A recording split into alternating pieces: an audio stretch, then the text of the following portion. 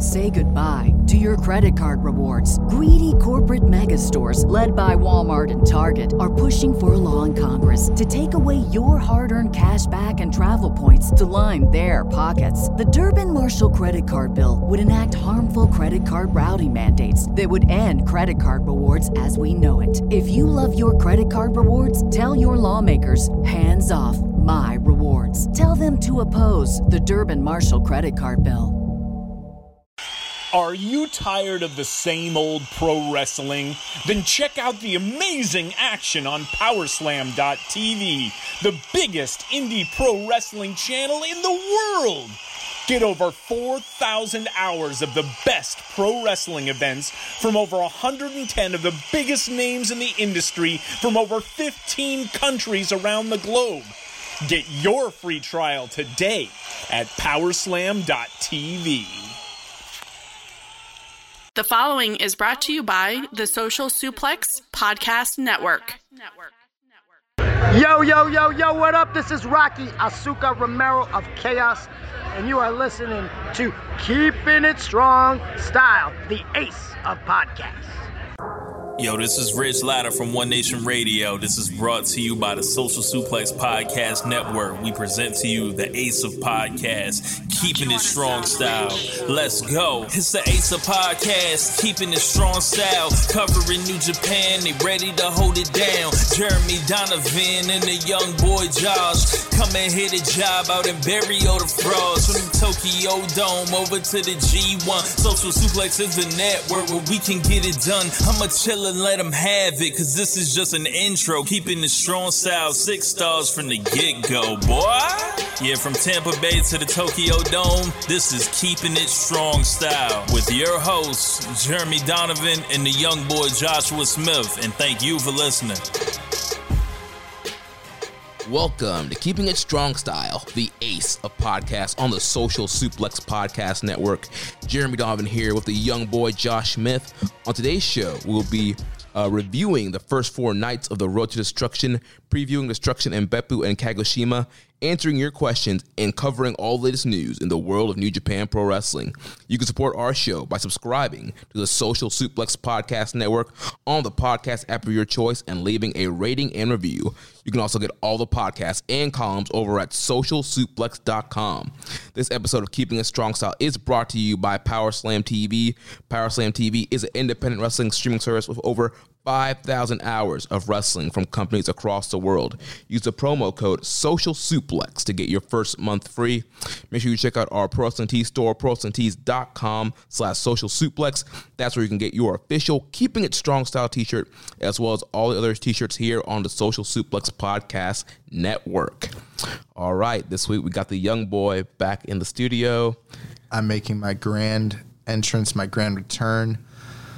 The masses have waited. Yeah, I think everybody missed you last week, man. Yeah, I got a lot of private messages. They told me that Rich sucked, and it wasn't the same without me. And I was like, I know this. No, actually, I appreciate Rich coming in last minute. If you guys can't tell, my energy level is pretty low. I am definitely under the weather right now. Young boy feeling sick. Yeah, not feeling so hot this week, but we're going to do it anyways. We're going to get this thing popping and, talk about the most exciting time of the year, Road to Destruction. The tour that everybody's loving right now. I'm not even online. Are people, feeling the way we're feeling? No, I honestly, I see, the diehards that are out there, watching, They're like, my God. No, they're actually, watching and liking and stuff like that. No, in a good way. They're like, my God, these LIJ matches are popping. Yeah. Which is, I found it hilarious. So Maserati on our group in Social Suplex, he was first he thought it was you. He was like, Josh spoiled 2 Young Lions Cup matches for me. What? And I was like, well, if it was from the Keeping It Strong Style Twitter account, it was me. I would never do that. I would never. It's not that I wouldn't spoil something. I would never tweet. I would never tweet anything. I know. I'm like, Josh was rarely on there. And I was like, it was me. And I was like, I don't think anybody was avoiding Young Lion Cup spoilers. Maserati was probably pissed. He's like, what the heck? Alex Coughlin won? But yeah, if you're on Twitter, justice for Suji. Yeah, if you're on Twitter, expect to see spoilers out there. How long did you wait before you tweeted it out? I mean, I was trying to live tweet, trying to get some content on our Twitter account, You didn't check with me first. You should have checked with me. I would have told you not to do that. But Maserati's watching. He's waiting. Can't tweet those results out. Yeah, absolutely. I don't know. I had something good to say there, but I forgot what it was. This is going to be a rough episode. I was just going to say, while the diehards here are, really excited about, Michael Richards and Yuya Uemura, the rest of the world, they're all talking about, Jericho and Bubbly and... A little bit of the bubbly. We even, you guys did a really good job last week, but, you didn't even mention, Jericho won the world title. Yeah, well, I mean, I guess, technically, I guess it is. That's New Japan news, man. Yeah, that is. I didn't think about it, but yeah. I can't wait till he comes to New Japan to defend the belt. Yeah, we're title versus title. We're gonna have the AEW World Title on the Wrestle Kingdom show. It's gonna be great. Can't wait. So before we jump into talking about Road to Destruction, we're going to talk about we have some awards to give for August, the August Wrestler of the Month and the August Match of the Month. We know you guys have been waiting, bated breath. Yeah, desperately waiting to see what the August Wrestler of the Month and Match of the Month would be. So starting off with the Wrestler of the Month, the August Wrestler of the Month, we are awarding to the G1 Climax 29 winner, the Golden Star, Kota Ibushi. Yeah, man. I mean, this G1 was fantastic, and you even factor in things like World Quest, some of the other shows. August was a packed month, and it's crazy. August actually... This year's flying by. I know we say that all the time, but the G1 feels like it was a super long time ago for some reason to me. It does. And, I was looking at the schedule today, and I'm like, all right, well, we're in Destruction right now. Then King of Pro Wrestling is right around the corner in October. And then it's going to be Super Junior Tag League. Then it's going to be World Tag League. And then Wrestle Kingdom will be here. Yeah, well, you forgot Road to Wrestle Kingdom. Oh yeah, Road to Tokyo Dome. Don't forget about Road to Tokyo Dome. Yeah, that's a great tour. That's going to be a very important tournament. A lot of angles will be shot. It's totally going to change the card for Wrestle Kingdom. It's going to change the trajectory. Kota Ibushi's going to defend his contract on one of those Road 2 shows. The world would never be the same. Don't miss out, guys, on these Road 2 shows. But, yeah, I mean, there was so many guys in the month of August that hypothetically could have really been Wrestler of the Month. I mean, there's so many guys that were having, career renaissances. You talk about your Lance Archers, talk about your Ishiis, even Mox had a great month. Okada, right? I mean, Ospreay. there was definitely a strong case for Okada. All his G1 matches, and then also the Suzuki match from Royal Quest was seen to be one of the top matches of that weekend. And Kenta, yeah, with the angle and the different stuff, and him defeating Ishii over in England the other week, that's definitely a possibility. Obviously, Ospreay is just always a possibility, no matter what. It doesn't matter what he's doing. It's possible that he's the Wrestler of the Month at any given moment. Yeah, definitely. But I think after thinking about the kayfabe, thinking about the quality of match output, and thinking about the trajectory going forward, the most accomplished guy in both of our minds had to be Kota Ibushi. Right, just from a match quality standpoint, from a kayfabe standpoint, factoring that he won the G1 Climax, his first ever. Yeah, beating Tanahashi, who he failed to beat in last year's G1. Man. There's so many matches that I'm gonna forget from this year's G1 that were fantastic, and that's one. That match was so good. Yeah, and then overcoming an ankle injury or quote unquote injury. We don't People are questioning that was real. The legitimacy of the ankle. When you say people, you mean Rich. Just Rich. No one else. No, I've seen some other people kind of throwing it out there, just the rich heads, just the people that follow him online. That's his followers. That's his followers. Yeah. I'm trying to think of something. Something that has with Rich in the name. Yeah, or the Lada Legion. Yeah, the Lada Legion. Yeah. But yeah, so Kota Ibushi, chain gang, the Lada Maniacs. Oh man! Oh my god! I don't want to be associated with Rich anymore. Oh. He's out here disrespecting pro wrestlers. Bully Ray don't like him. I'm not I'm not trying to fuck with him no more. Oh my gosh. Yeah, so yeah, guys, check out One Nation Radio. They have a nice little recap of Rich's little Twitter war with Bully Ray. If you've missed out on that. Bro, I know we're spending a lot of time, Rich, but this is hilarious. Rich is always getting into it with pro wrestlers like Phil Baroni. He got into it with, who else did he get into it with? There's someone else. It was another shooter. Was it Josh Burnett? I can't remember. It might have been. I know him and Phil Baroni definitely got into it like online. I was like, bro, you're going to get killed. Now Bully Ray. Although, like, if never mind. I was gonna talk smack just now. And I was like, never mind. I won't say anything. But yeah, so just Rich, if you ever get in trouble, we got your back. I'll ankle pick Bully. I don't care. He can't hit all of us. Yeah, we better be careful before we get welcomed to backstage to Ring of Honor. But so yeah, Kota Ibushi, the August Wrestler of the Month, and then for the August Match of the Month, it's going to be that G1 Climax 29 Finals with Kota Ibushi versus Switchblade Jay White. Did you think that was the match of the tournament? Yeah, I did too. Yeah, I had that match 5 stars. I think it was my only second. I only had 2 5-star matches, I think, for the whole tournament, and this was one of them. And it's one of my only 5-star matches of the whole year. Excuse me. We've recapped it before. It's incredible. It's an incredible contest, and I mean it that really does say something though. Like, you know, winning match of the month in like May or February is a completely different thing in most cases than winning it in like August or July when it comes to New Japan. So it's a big deal. So yeah, Ibushi Jay White definitely in my book for a match of the year contender. And I mean, I don't know, man. It's gonna be a close race this year. Yeah, and you know, award season, man. That's coming up soon. We're gonna have to finalize the awards spreadsheet pretty soon and get that out to you, lovely listeners, to vote on. But yeah. This. Kota Ibushi will definitely be a Wrestler of the Year candidate, and this matchup will definitely be a Match of the Year contender. Ibushi taking all the awards in August. Mm-hmm. Nice. Golden Star. So now we're going to move on to Road to Destruction. We had 4 Road to shows this past week. And they were fantastic. Incredible. Incredible. But we're not going to go super in-depth on a lot of these matches. We'll talk about... You don't want to talk about Rocky Romero, Yoshihashi, and Ishii against Jado, Tangaloa, and Tamatanga? We'll talk about the results and if any angles really happened there. But a lot of these matches, if you've watched these Road to shows or if you've seen the results, it's pretty much have been a lot of the same matches for the exception of the Young Lions Cup matches.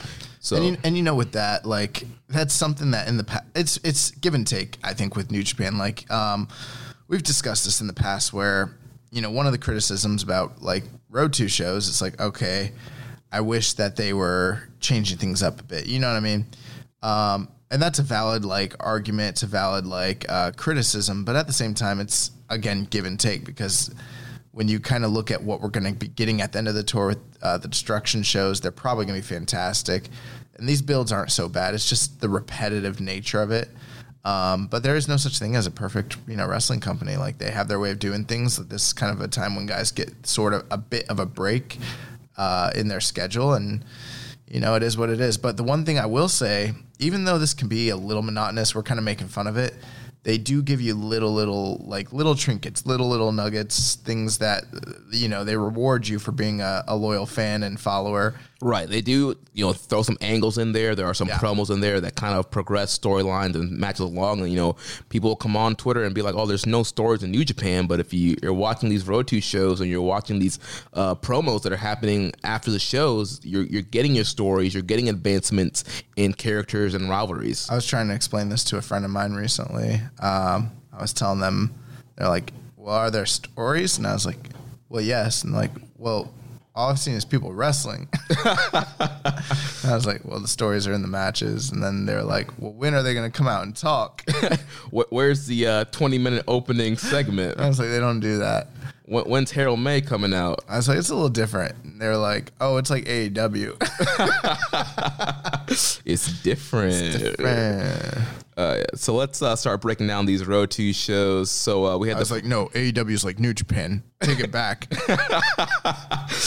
So we had the Road to Destruction on September 4th. This kicked off the Young Lions Cup matches. So the opening match, we had Alex Coughlin making his New Japan debut from the LA Dojo, taking on Yota Tsuji from the New Japan Dojo.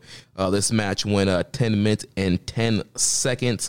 I thought this was a good kind of hoss match here between Tsuji and Coughlin. I will say, man, Tsuji's chops were pretty weak in this match. There was a chop exchange toward the beginning of the match, and Tsuji was just sounding off with these light chops, and then Coughlin was coming back with these hard, like, killer chops, and just totally, like, outshining Tsuji there.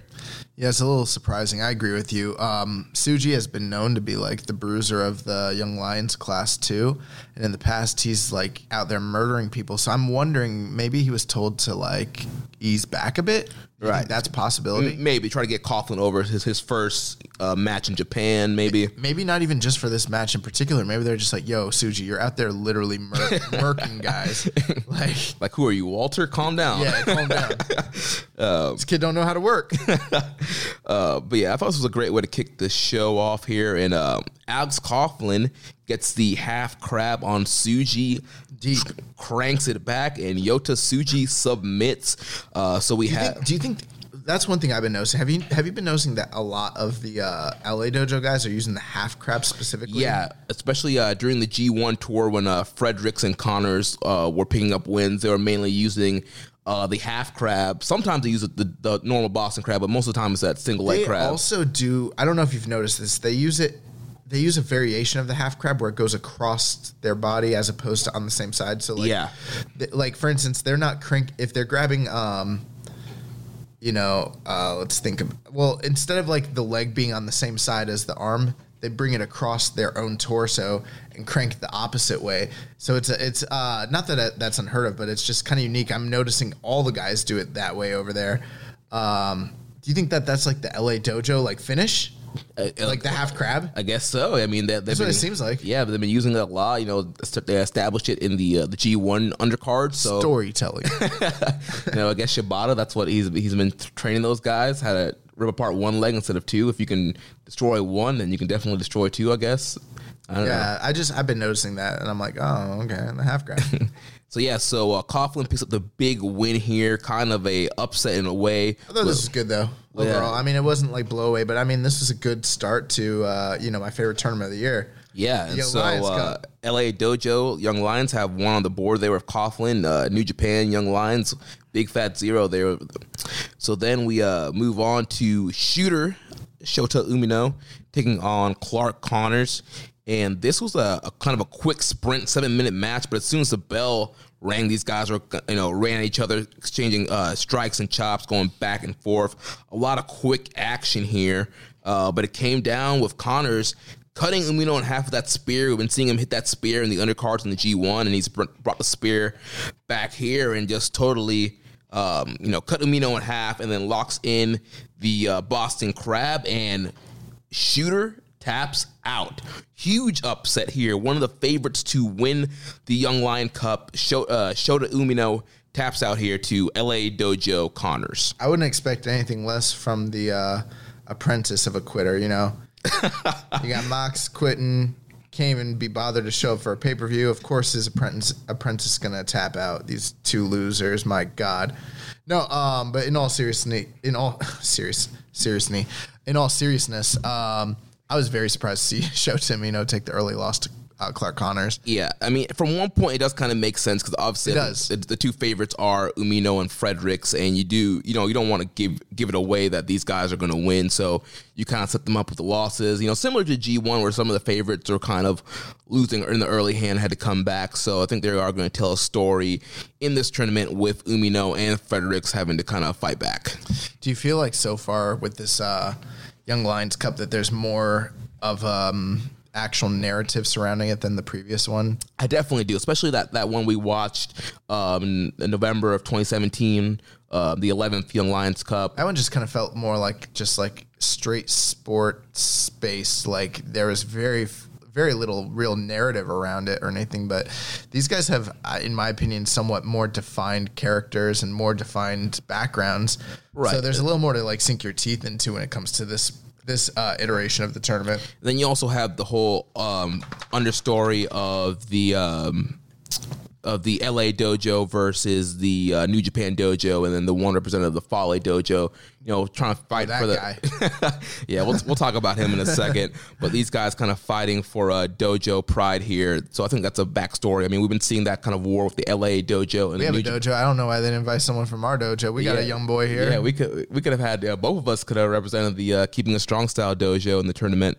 But yeah, it's just that whole rivalry with the dojos and kind of, seeing which dojo is better. We saw... I'd be having better matches than Richards, I'll tell you that much. Yeah, I believe it was Tsuji during the G1 at the very end. He's like, you guys have to come back to Japan. He's like, you want to be real young lions, you got to be here in Japan. So they're back here in Japan, and so far, LA dojo, they got 2 wins here on the first night. Nice. So that brings us to the next match. We had an undercard tag with Michael Richards from the Fale Dojo, Carl Fredericks from the LA Dojo, teaming up with Satoshi Kojima to take on Tenzan, who is teaming up with Ren Narita and Yuya Uemura from the New Japan Dojo. This is fun. One thing I just like to see Kojima and Tenzan square off sometimes. A little bit of a nostalgia there. Right. And like you mentioned while we were watching, this is not something you see a lot often, since they've kind of formed Tenkozy and kind of been a tag team for the last few years. You really don't see them mix it up that much. So that is always very interesting to see them kind of mix it up there and also get in there with the young lions as well. So the team of Richards, Fredericks, and Kojima get the win after Kojima hit the Koji Cutter and Lariat combo there to pick up the win. One more for the white guys. Yeah, so LA Dojo just sweeping the New Japan Dojo on the first night. So then we had Birds of Prey teaming up with Honma and Hanare to take on the Bullet Club team of Chase Owens, Yujiro Takahashi, ELP, and Taiji Ishimori. Obviously, this match is building up to the junior tag title match with Birds of Prey and ELP and Ishimori, and as well as the King of Pro Wrestling singles match with Ospreay and ELP for the junior title. The other thing it was building up is just the continuing legacy of Chase Owens being freaking awesome in every match. Yeah, dude, Chase is just always awesome. Yeah, Chase has been looking real good, and the end of this match, it came down to Chase and Hanare, and Chase hit that jewel heist and then a V-trigger, got him up for the package pile driver, 1, 2, 3. Chase gets the win, Bullet Club gets the win, and defeats Birds of Prey, Honma, and Hanare. They'll always beat Birds of Prey for life. But Birds of Prey, man, they're looking really great. They have a lot of great innovative combo maneuvers for only being a team for such a short time. I mean, they're well flowed, just real great. They got the matching gear. Yeah, everything's looking great with Birds of Prey. The funny thing about their matching gear is that, I'm pretty positive that Ospreay's always had that gear. So, Eagles had to, actually go out and buy gear that matched him. Ospreay's I'm not buying new gear. Yeah. He's like, here's my color scheme. Go to my tailor. And yeah, that man Eagles had to go out of pocket for that crap. So then we had the Chaos team of Rocky Romero, Yoshihashi, and Tomohiro Ishii versus the Bullet Club team of Jado, Tangaloa, and Tama Tonga. And this was a fine match. I mean, you got Jado in there. I don't know if it was that fine when it ends with that butterfly lock. That's true. Yeah, Yoshihashi locks in the butterfly lock on Jado for the win for the Chaos. And yeah, someone had me showing them New Japan recently, and I was like, I showed them some pretty good matches, and they're like, wow, this is incredible. And I was like, yeah, but there's this guy. His name's Yoshihashi, and I'm not going to show you him just yet. You're not ready for this. I don't want to disappoint you.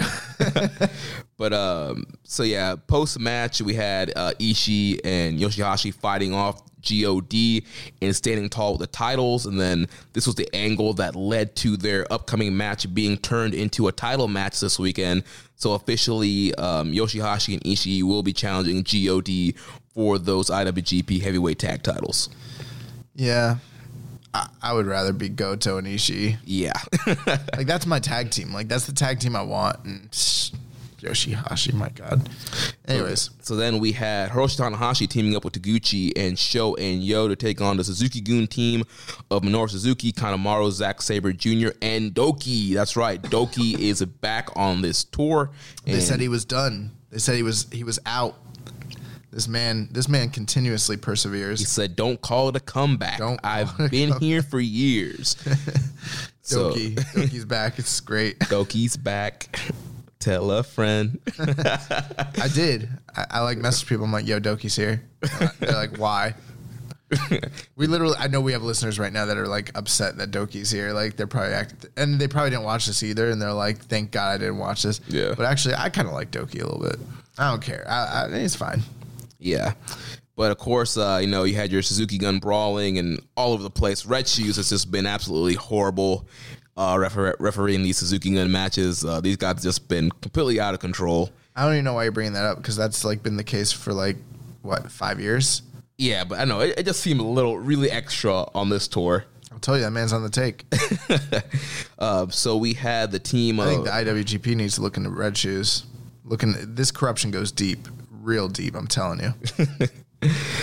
So we had all the money. Tanahashi, Taguchi, Sho, and Yo won this matchup with Taguchi cradling up Doki to get the win there. Makes you wonder if Suzuki-gun made the right choice bringing this man back.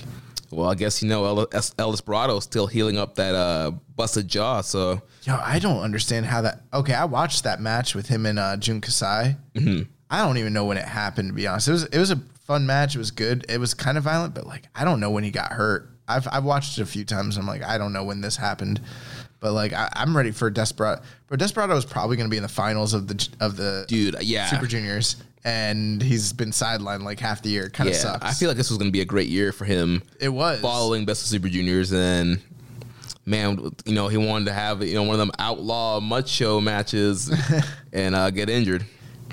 I don't think he was going to be in the finals, but he was going to be in. He was going to be a player. Yeah, he was either going to be in the A block finals or the B, whichever block he was going to be in, the A block or B block finals. I think it was B block. Was the block Doki was in? I think.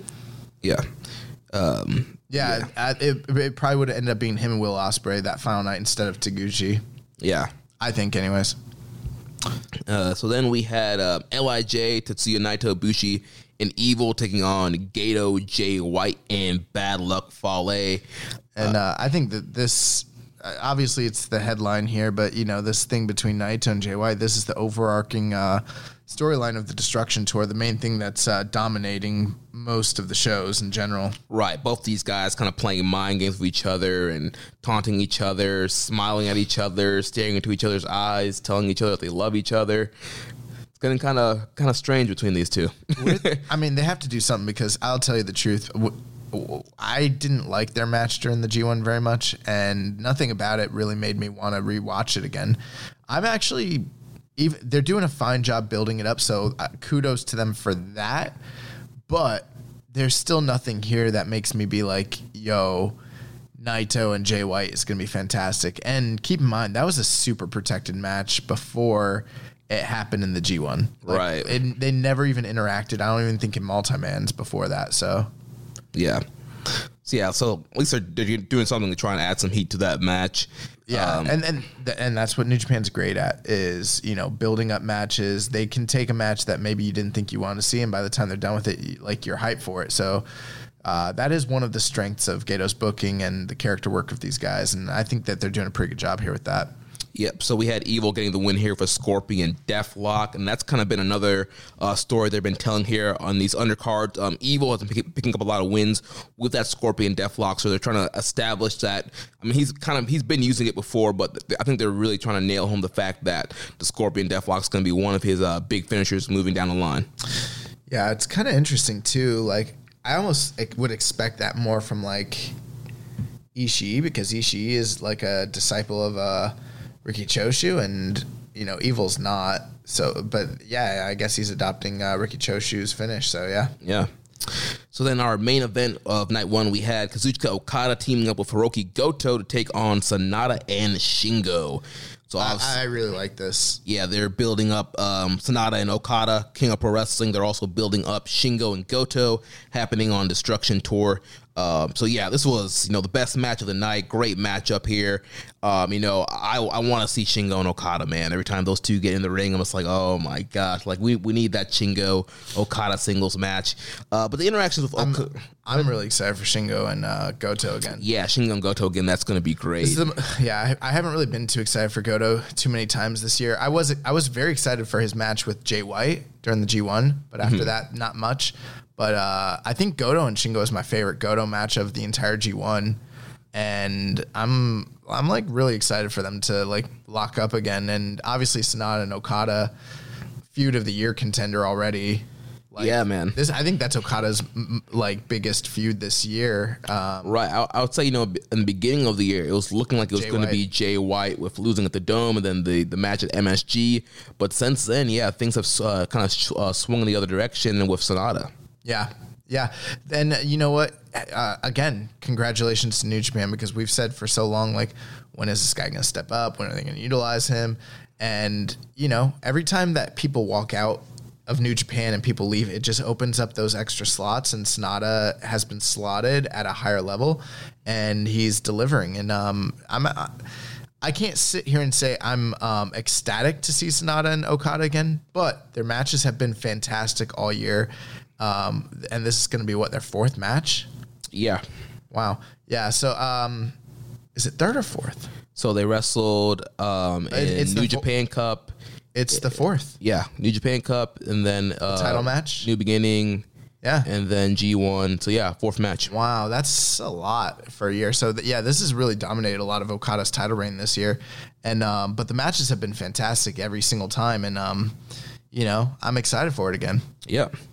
So that brings us over to, actually, hold on, who won that matchup? It ended up being GTR countered by Sonata into a skull end, so Sonata ended up tapping out Goto. Yeah, so Sonata and Shingo got the win there. Very good preview match. So then that brings us to the second night on September 5th. Open up a Young Lions Cup action with Michael Richards from the Fale Dojo taking on Yuya Uemura from the New Japan Dojo. And, man, I wasn't really impressed with Richards. There's a clear, skill gap between Richards and everybody else in this tournament. Yeah. And, I just wasn't digging his look, wasn't really digging his work. And it's kind of a shame that that Uemura had to tap out to this guy. Because, Uemura has been, great all year. He's improved a lot, especially with that rivalry with Tsuji. And coming out here and just having him put over Richards, I wasn't a fan of that. Well, Jeremy, actually, the thing is, this is a single block tournament. So we have this thing where, like, sometimes when we're hanging out and someone says something, we'll like to Meltzer explain to them, and we'll stop and we'll be like, well, actually. Yeah. No, but you bring up a great point. But I would say, in my opinion, honestly, I think it's a little overkill to say it's a shame, because again, it is a single block tournament. I'm sure. Right. And I know some people have to lose it. It's his first match in Japan. First time I was seeing him, I wasn't impressed with him. And he's the Mikey Nichols of the Young Lions. Yeah, I like Uemura a lot, especially I do too. That amateur background, a lot of the suplexes and the the amateur wrestling style that he brings in. And I think he's improved a lot, and I would like to see him do well in this thing, but I understand why they put Richards over. I'm just not a fan of it. Yeah, I agree. I think that I know that you're not a big fan of when they bring guys in and make them lose right off the bat, especially if they're getting pushed. Mm-hmm. But, I think it would have been fitting to have Michael Richards lose right off the bat. I mean, they do that all the time with young lions. A young lion who's slotted at a lower level than other guys, they take losses. So I wouldn't have been too surprised. I actually expected Uemura to pick up the win here. I was a bit surprised. So was I, yeah. And especially, too, with Richard, his crab was so sloppy. Yeah, his crab was bad. He kept falling over on the Boston Crab towards the end, and then but you know what, man? He's probably really nervous. Mm-hmm. Big stage, never wrestled in Japan before. I cut him a little bit of slack, but you're right. There's clearly a skill gap between him and literally everyone else who's in this tournament. Mm-hmm. And he's the one Fale Dojo guy, right? Yep. Yeah. So that makes sense. Yeah. So then up next, we had Carl Fredericks from the LA Dojo against Ren Narita from the New Japan Dojo. This was good. Yeah, this was a really good match. I mean, Carl Fredericks, another favorite, and Narita, a guy who was in the 11th Young Lion Cup and has been in the system for a while now. These guys had a nice little snug back and forth matchup here with Narita getting the big win and upset here. Yeah. Using what is now known as the Narita Special, which is that leg lace into that, I don't even know what to call it, because it's not really a sharpshooter because the leg's not in between. It's kind of a clover leaf. It's not really even that either. Yeah. I don't know what to call it. Well, yeah, I'll need to go on to like Billy Robinson. Like I'll go into my like trove of wrestling maneuver names and find out what that's called. But it's the Narita Special, guys. The move where he gets the leg lace, rolls him in, and gets a submission in the middle. Funny thing here, this match went about 2 minutes shorter almost than the previous match, and I liked it quite a bit more. And I think that these guys actually have a way better match inside of them. Oh, yeah. I mean, this is an easy 3-star match, and it was at only 7 minutes. This is super if they enjoyable. had more time, this would definitely gone higher. This is really good. Really good. I mean, so far, I would say Fredericks Narita has been one of, if not my favorite, Young Lion match. Yeah, and then you had, Narita being the first New Japan Young Lion to get a win. Because Narita fucking rolls. Yeah, I mean, Narita's the man. Our girl Lauren in Georgia has her Twitter name is the Ren Narita Respect Army. And I know she was very proud of her little Narita picking up a win here and being the first New Japan Young Lion to get a win. Nice. So yeah, but that's good. Great storytelling there, and Narita's been a guy that's been grinding out, and once again, like I mentioned, Carl Fredericks is a guy that people are kind of eyeing as possibly going to be. He's good, bro. Yeah, he's really good. He's going to be a star. So then we move on. We have some multi-man action here. Yota Tsuji, Shooter Umino, and Tenzan taking on Alex Coughlin, Clark Connors, and Satoshi Kojima. This time, Kojima's team picks up the win again with a lariat on Tsuji. So once again, fun little multi-man tag there. Then we have Toa Henare, Yoshihashi, and Tomohiro Ishii taking on Chase Owens, Tama Tonga, and Tangaloa. We have Henare, Yoshihashi, and Ishii picking up the win here, with Ishii hitting a brain buster on Owens. So obviously continuing to build up the tag title match there. Then we had Honma teaming up with Birds of Prey to take on the Bullet Club team of Yujiro Takahashi, Taiji Ishimori, and ELP. Bullet Club gets a win once again with Yujiro hitting the Pimp Juice on Honma. Then we had Ryosuke Taguchi, Hiroshi Tanahashi taking on Doki, Kanemaru, Suzuki, and Zack Sabre Jr. We have the Chaos team picking up the win this time with Roppongi 3K hitting the 3K on Doki. Yeah. So then we had... And actually, that was a pretty good match. I'd give that match a recommend. Yeah, the Suzuki Gun multi-mans have been some of the best stuff on this stretch of the tour. And yeah, they've been... Obviously, with Suzuki and Sabre, they gel really well together. I actually thought this night in general was one of the better nights of the tour. Yeah. Even though it's very, very similar to what we're getting... Obviously, as we're doing the rundown, it's very similar, but this night seemed to just peak a little bit higher in general. But yeah, these multi-man matches have been really good. Yep, and then we had another pretty good multi-man with Okada, Goto, and Rocky Romero taking on the LIJ team of Sanada, Bushi, and Shingo. This time it was the Chaos team to get the win when Goto hit a Ushigoroshi and GTR on Bushi. So yeah, this match had a lot of energy, and it was another really solid match there. And then we have the main event of the evening, which was Tetsuya Naito teaming up with Evil to take on Jay White and Bad Luck Fale. Once again, it's a solid match. I mean, nothing out of this world here. Coming down to the end, we had, a ref bump, and Gato tried to come in, but Naito took him out. And chair shot by Jay White, and Evil hits him with a chair. And hits a short Destino, and they do the baseball chair spot on Fale. And then Naito picks him up, hits a Destino, and gets the win there. So Naito and Evil defeat Jay White and Bad Luck Fale. Nice. So that brings us on to the third night on September 6th. So once again, open up on Young Lions Cup action. We had Alex Coughlin from the LA Dojo taking on Michael Richards. Super important match. Both guys 1-0 at this point in the tournament. All the marbles are on the everything's on the line. This one's for all the marbles. And these guys delivered. I mean, blow away. I mean, this was just incredible. I'm guessing you're being sarcastic there. But, I mean, this, once again, not a huge fan of Richards. I mean, even stepping in the ring with a guy like Coughlin, you see a drastic difference in just their shape and their skill. I'll tell you this, too. I think Alex Coughlin's good, but I don't know if he's someone who's necessarily at that level to carry a guy like Michael Richards either. So I felt a little bit like both guys were sort of out of their element to some degree, if that makes sense. Yeah. And this wasn't horrible, but it wasn't good. I mean, I would have gone, I don't know, 2.5. Yeah. And I mean, they weren't given a lot of time. Thankfully, it was, 6.5 minutes, and it was fine for what it was, and they got the job done. But I mean, it is very telling when we are so used to watching these Japanese Young Lion matches, and they very rarely are under 3 stars, no matter how much time they're given. So that's kind of eye-opening just a bit. Yeah, and then you have Coughlin. He picks up his second win there, so he's leading the block with that win over Richards. Yeah, so he beat him with what, a bridge? Oh yeah, he did like a. It was like a deathlock. Yeah, it was similar to the Charlotte Flair's figure 8. He had a deathlock in, and then he did a backwards bridge in the middle, getting Richards a tap there. Yeah, interesting. I wonder if that's gonna be one of his main moves moving forward or not. Yeah, that'll be interesting to see.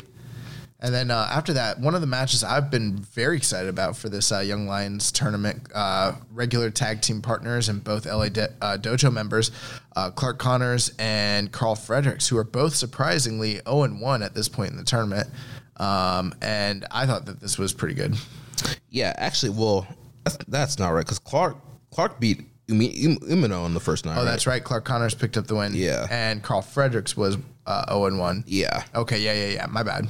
No, it's all right. My notes had that same thing, too, and I had to look back and get kind of mixed up with the Young Lions. But, yeah, so, Fredericks surprisingly, down. And then Connors had that big upset win on Umino on the first night. So, yeah, I thought this was another good matchup here between these two guys. Yeah, I mean, it didn't have a lot of intensity, but it was a good athletic contest.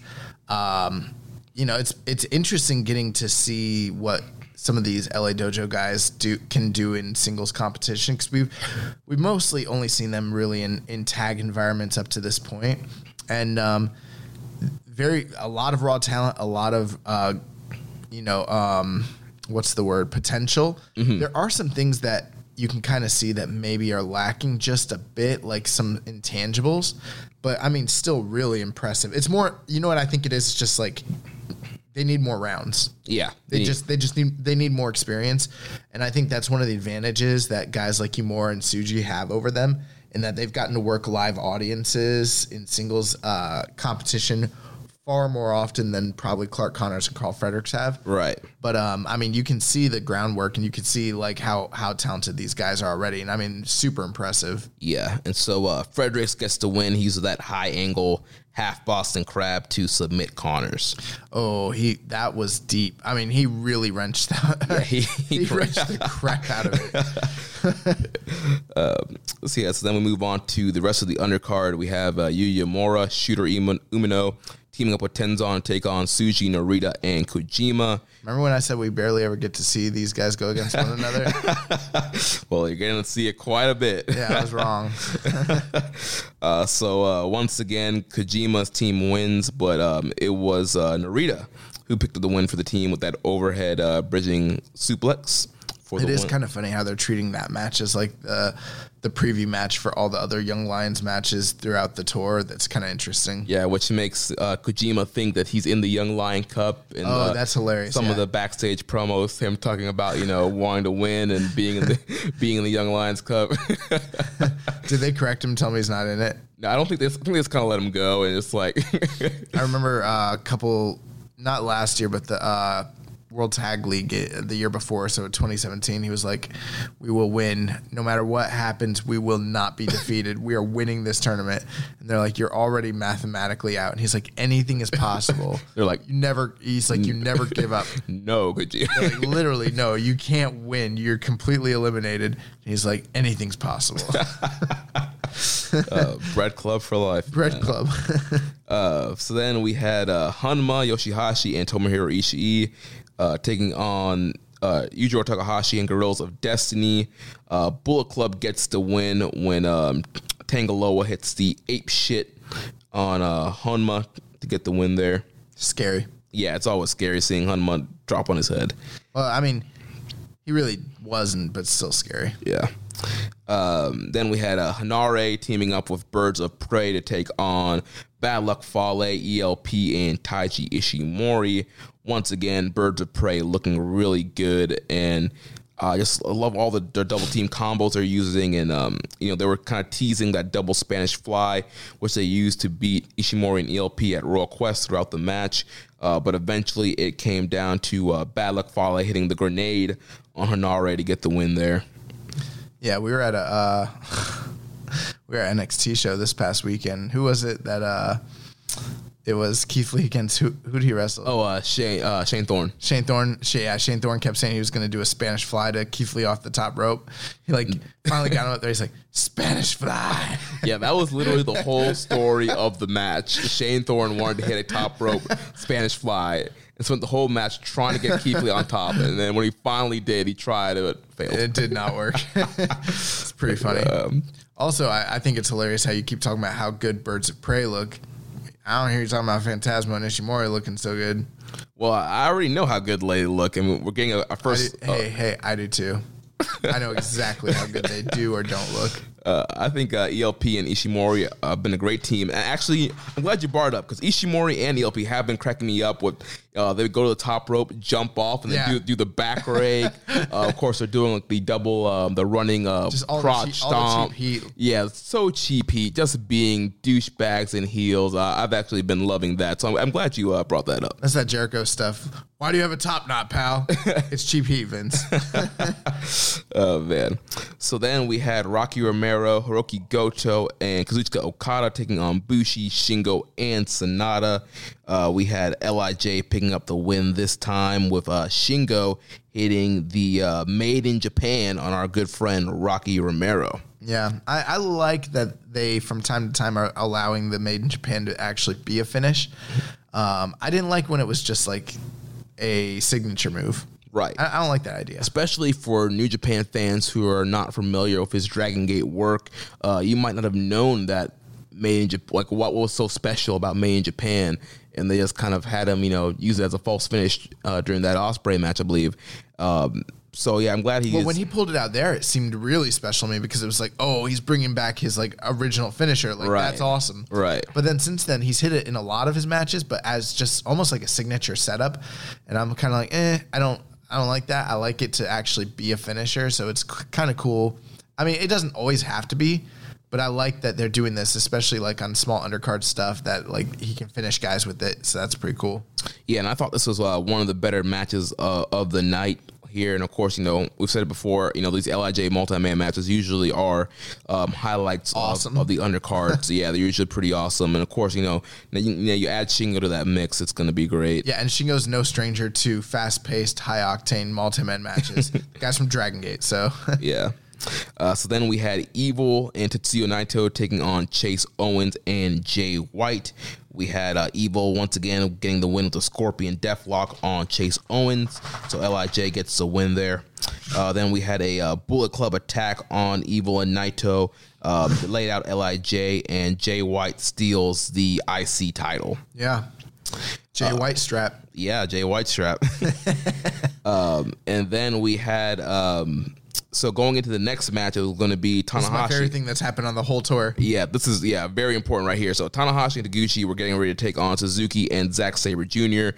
Suzuki and Sabre are coming out first. Suzuki runs over, attacks Liger, who's on commentary. Jump zoned. Yeah. He just jump zoned this man so hard. I was like, yes. You know, it's a Road 2 show, so during the entrance, I'm fiddling around on my phone. Yeah, I wasn't paying attention at all. And the next thing you know, Suzuki, all her announcers was like, Yo, he fucking dragged Liger, bro. Like, he dragged the shit out of this man. Like, he started beating him with the chair. I was like, oh my God, it's on. It's back on. And I looked at you and I was like, yeah, you want this man to fight Tanahashi in the Dome. Come on, look at this heat. It's got to be Suzuki. It can't be anyone else. Mean, they've been doing a good job of like heating it up and then pulling away a little bit. Heating it up, pulling away. That's my method too.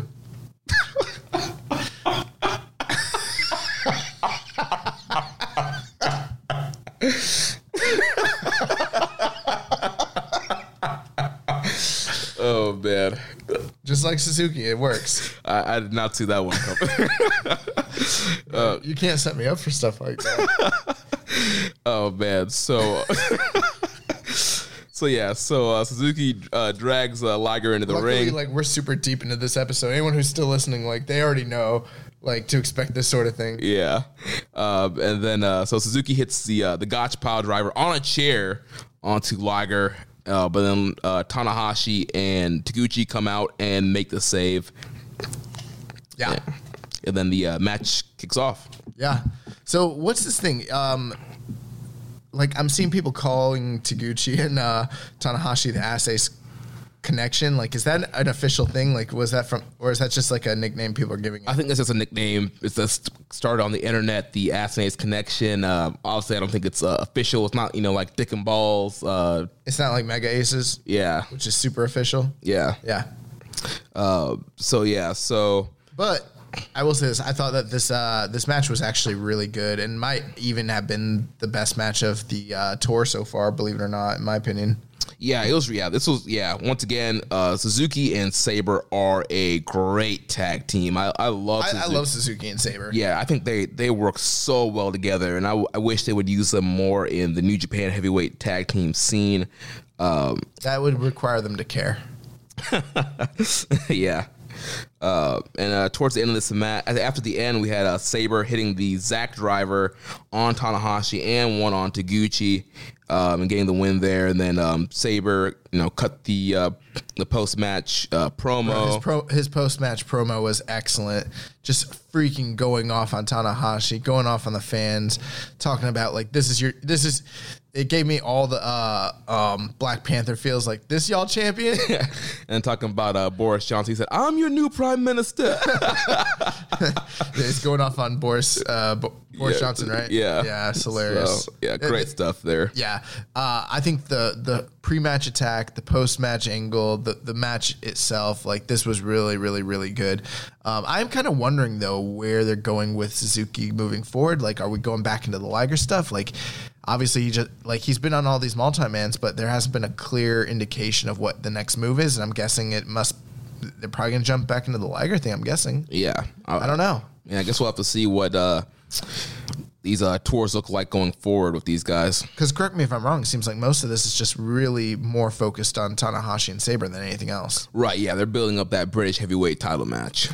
Which I also is probably another feud of the year contender. Yeah, this is their 5th match this year. Yeah, it's a lot. So, yep. So now we're on to the last night of the Road to Destruction tour. This was the Blue Justice. Yes, the Blue Justice Memorial Show to celebrate, or not memorial, but he's very well. He's very alive and well, sir. But the show to celebrate Yuji Nagata. Yeah. So once again, opening up with Young Lions Cup action, we had Yota Tsuji and Yuya Uemura. These guys, they're 2-21 going into this match. This is another feud of the year candidate for me in my head. The most history of any two Young Lions in this current crop and in this tournament, and this one wasn't as good as I was hoping it would be. It was fine, but I've gotten used to a certain standard from Tsuji and Uemura, and I didn't think that this was up to that standard. Yeah, I don't know what it is, but I feel like Tsuji has been kind of off this tournament. Have you been getting that kind of vibe as well? Yeah, a little bit, yeah. Yeah, so I don't know what's going on there, but he's regressing. Yeah. But Tsuji ends up picking back the win. I did like the finish though with him. He hit a huge spear, and then he locks on the Boston Crab and really cranked back on Uemura. Uemura tried to fight back, dragged him right back to the middle, cranked super hard on that Boston Crab, and Yota Tsuji picks up the win and gets some points on the board there. So after that match, we moved on to what is my favorite Young Lion Cup match thus far, Shooter Umino versus Ren Narita. These two guys, the top of the Young Lion class, they've kind of had a rivalry going because, a lot of the spotlight's always been shine on Umino, but Narito's been right there, right behind him, grinding as well. And these guys have great chemistry together and put on a really great matchup here. Yeah, easily. I think I said earlier my other favorite was Narita against Clark Connors? Fredericks. Yeah. I always get them mixed up. I think this was definitely a notch ahead of that, and I completely agree with you. I think this is the best Young Lions Cup match of the tournament, and for good reason. I mean, you had two of the best workers in the entire field, and looky, Ren Narita's in the top two matches of the tournament so far. Surprise. Go figure. And this was a great back and forth. Narita tried for the Narita special, but Umino was able to reverse it into a cradle. Umino hit a nasty spine buster towards the end and picked up the win with a bridging German suplex. So busting out something new here. I would like to see them in the World Tag League together. That would be an interesting team. Narita and Umino? Yeah. I would love it. But yeah, so this was really good. I went about a 3.5 on this one. Same. Yeah, definitely really good. The best Young Lion Cup match so far. Yeah, I really dug this. I would actually rewatch it again. I thought it was really good. Yeah. So then we move on to the rest of the undercard. Tomohiro Ishii, Yoshihashi, Makabe, and Honma taking on the Young Lion team of Clark Connors, Carl Fredericks, Alex Coughlin, and Michael Richards. Oh, and before we move on, let's put it in just some perspective. For some of you, maybe some of you who are listening, I'm sure the majority of you probably are big fans of the Young Lions, but if you're unfamiliar, this is new to you, these are short matches. So just keep that in mind when we say oh, this is really good, it's 3.5. We're talking about a 9-minute match, so it's awesome. Yeah. If it's a 30-minute match and we're 3.5, then maybe we're not talking about. But these little short Young Lion matches, this one in particular, I give a high recommend to. Yeah, definitely worth a watch. So here in this multi-man, we had Yoshihashi submitting Richards with that awful butterfly lock to get the win for his team. Bro, I don't even know. I don't want to complain. The thing is, we've complained about this move so many times, but I just wonder, if I'm Yoshihashi, do I ever look back on the tape and think to myself, do I have self-awareness to think, wow, this move really looks like shit. Maybe I should stop doing it. Or, does anyone, who works at New Japan get embarrassed for him about it? Because it looks terrible. Yeah. It's, really bad.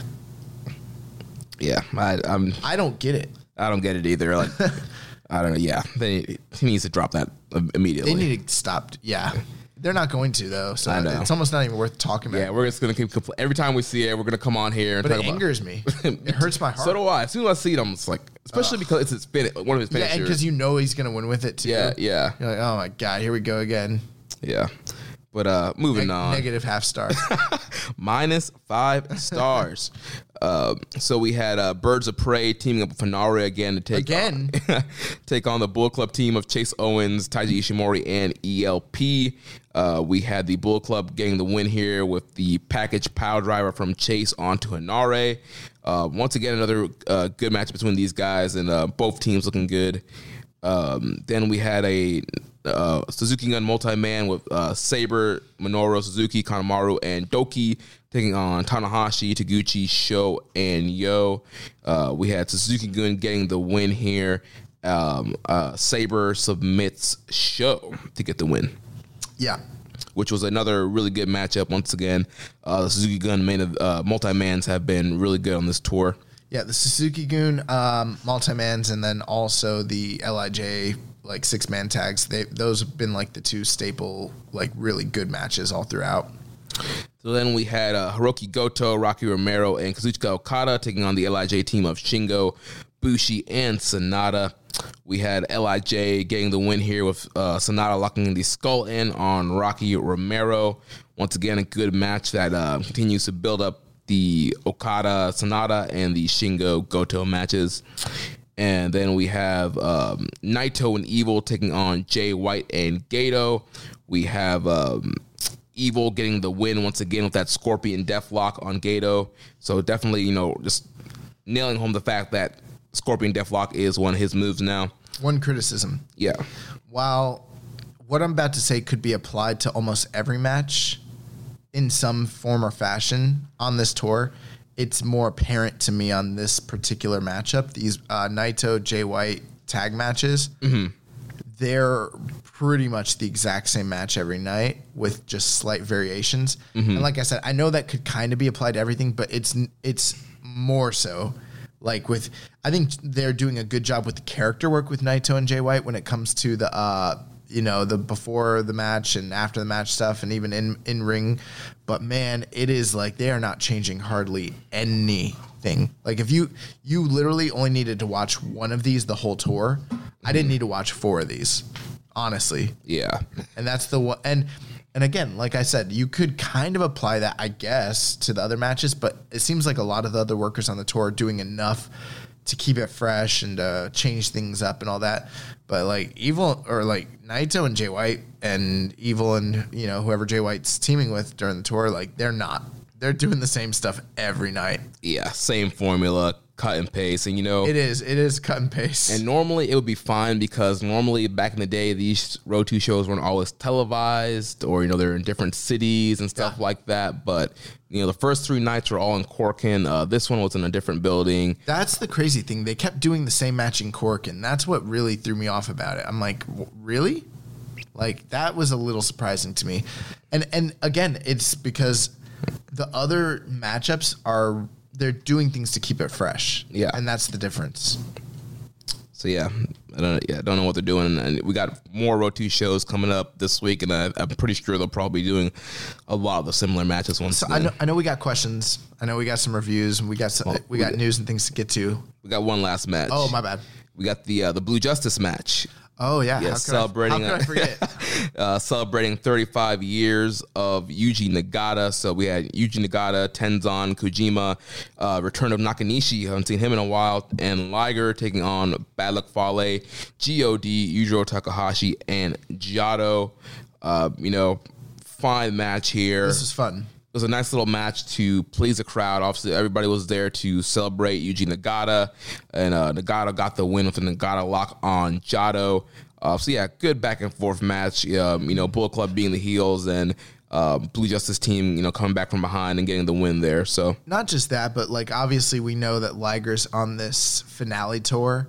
We're never going to see him team with this generation of guys probably ever again, this 3rd generation dads sort of situation. And the funny thing, Liger's like way older than all. It's funny because you look at them, Liger's in that bodysuit, and you kind of actually think that Liger's younger because he moves better than the majority of them, but he's not. He's way older than most of them. And this was fun, but I mean, it's, it wasn't like a classic or anything, but I mean, we're never going to see it again. Yeah. So kind of special moment, actually, a little bit there. Yeah. But, that's going to do it for our 4 Nights of Destruction. Before we move on, I just want to ask, so far, where are you when it comes to this tour? After 4 nights, like, how are we feeling in this post G1, wrestling landscape right now? Yeah, I thought... Give us the New Japan state of affairs. This tour so far has just been fine. I mean, they have been building up a lot of the bigger matches for the upcoming Destruction Tour and King of Pro Wrestling. Some good Young Lions matches there. Obviously, like the Narita and Umino. But, once again, these guys are coming off G1. They're kind of easing back into things. They had some, most of these guys had some time off. Some of the juniors worked the Super J Cup, and they also worked, some of those guys worked Royal Quest as well, but that was they had some time in between Royal Quest and then some time in between these tours. So, it's just been getting back into the groove. Absolutely. I agree with you 100%. So then we had a question here from Reddit user ablue3. Says, do you think that Fredericks versus Umino will main event Wrestle Kingdom one day? If you had to make me put money on it, I'd say no. have a reason to think that would ever be the case. Doesn't mean it couldn't happen. It doesn't mean it won't happen. But I mean, I don't have any like real indicators to think that that's a future Wrestle Kingdom main event personally. Yeah, I mean, it's way too early to tell. Way too early. Because, you know, we saw it with Kitamura. This guy comes in, looks great, it's getting the push, and we think he's going to be a star, and then he disappears. So it's so hard to kind of count on these young lions because you never know if they're going to eventually stick through or what they're going to become. Also, the whole concept of Gaijin young lions is a fairly recent thing in the history of New Japan. I mean, obviously we've got guys that are here now, like Juice and like Dave Finlay and stuff like that, you know, Jay Whiteo. But before those guys, I mean, that never happened. So, I mean, I don't have any real reason. I'm not questioning, I'm not criticizing Carl Fredericks and being like, he's not going to stay, because I don't know that. I can't say that. Mm-hmm. But I mean, who's to say that a young, jacked, good-looking white guy like Fredericks doesn't get called and paid more money to go somewhere like WWE or AEW or what have you? That's a possibility. You know what I mean? Mm-hmm. I don't think that they're going to be calling Umino possibly, you know, because there is like a thing against, you know, like a lot of Western companies don't know how to use Asian wrestlers. Like they just don't. They haven't in most companies demonstrated a track record for that or even a desire to do that. You know what I mean? Mm-hmm. But I don't know that Carl Fredericks will be here in 10 years. Right. Yeah, that's hard to say. Right. But I mean, I think it would be a great matchup and it'd be a great story. You can call back to this Young Lions Cup and, you know. Oh, definitely. Yeah. And I mean, who knows? I don't know what their long-term plans are. I don't know what the ambitions of those two wrestlers are, you know? Yeah. I don't know what New Japan's going to be like in 10 years, you know, 5 years. So, I mean, that'd be cool. That'd be really cool, but I don't see it. So, like, I can't project out that far.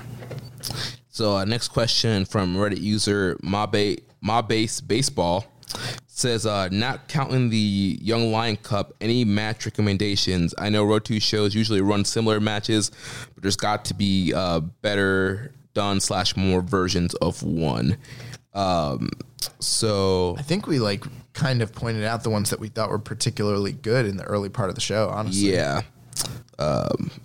Yeah, if you listen back, if you heard, we've kind of said stuff, trying to go back to my ratings real quick here.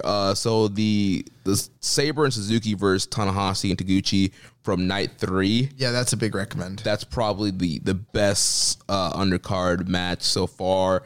Then also, I would. That was the main event. What's that? You said undercard. Oh, sorry, main event, yeah. And then Okada and Goto versus Sonata and Shingo from night 1. Oh, yeah, that was really good. Was really good as well.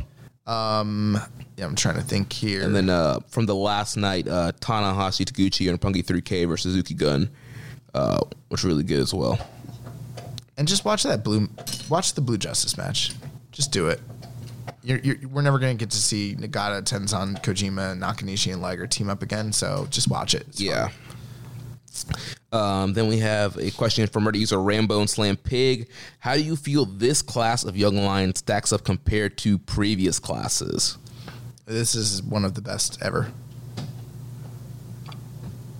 I mean, so here's the thing. You never know how Young Lions are going to turn out long term. You know what I mean? Mm-hmm. So it's one thing to be able to go back and take a look at retroactively look back and be like, wow, that class was incredible because they turned into something, and there's always that potential. But there's a big difference between that and then watching them live and seeing where they're already at. I don't know if this will be like, quote unquote, one of the more successful classes or crops of talent that they've ever had. I can't say that. You never know how they're going to turn out. Right. But in terms of where they're at right now as Young Lions, it's one of the most talented crops of talent that they've ever had while they're still in that infantile stage. Right. If you compare Young Lions stage to Young Lions stage, these guys have just been rocking it. Yeah. And, you know, New Japan has such a lengthy history and has gone through so many different, eras and so many different kinds of philosophies and management styles. And the way that the Young Lions have operated and been run has really changed. Like, what we're watching is a more modern thing. They've always had Young Lions. They've always had that sort of system. But the way that it's being done right now is, I think, more streamlined, and it has been for the last 6, 7, 8 years, with a lot of success. I mean, you look at Sho and Yo, you look at Jay White, you look at Desperado, you look at Hiromu Takahashi, you look at all these guys that have come through that system and been, superstars. And, they've had misfires. They've had their Kenomitsus and their, Kitamuras and guys like that. But, I mean, they just turn out stars. And right now they've got 4 studs in the New Japan class. All 4 of them have so much upside. And then these LA guys just look fantastic too. Yeah. Because coming in and killing it. So, yeah, I'm nothing but impressed with the current crop of talent that they have. Yep. And so, speaking of the Young Lions, so we have our standings here for the Young Lion Cup. We have Alex Coughlin on top of the board, 2-0 with 4 points. We got Clark Connors, Michael Richards, Shooter Umino, Ren Narita, Carl Fredericks, and Yota Tsuji all with 1-1, 2 points. And then at the bottom, we have Yuya Uemura, 0-2 with 0 points. I'm a bit surprised by that. Yeah. I would think, just based on the pecking order, I think I would have thought, Richards would have been in that kind of role, but the Uemura's there. Well, still a long tournament to go. Lots of time, so we'll see where we end up when it's all said and done. Yep, and so the Young Lion Cup will continue this week. On September 10th, we'll have Uemura taking on Fredericks, and then we'll have Umino taking on Richards. On September 11th, we'll have Tsuji taking on Connors, Narita taking on Coughlin. On September 12th, Narita will be taking on Tsuji, Fredericks will be taking on Coughlin, and then on September 14th, we will have Umino versus Uemura and Connors versus Richards. So that's going to bring us to our preview time for Destruction in Beppu and Destruction in Kagoshima. And we're, a week away from these? Yes, so Destruction in Beppu will be happening on Sunday. Destruction in Kagoshima will be happening on Monday. Wow. So we have a pretty busy week ahead of us. Yeah. Yeah.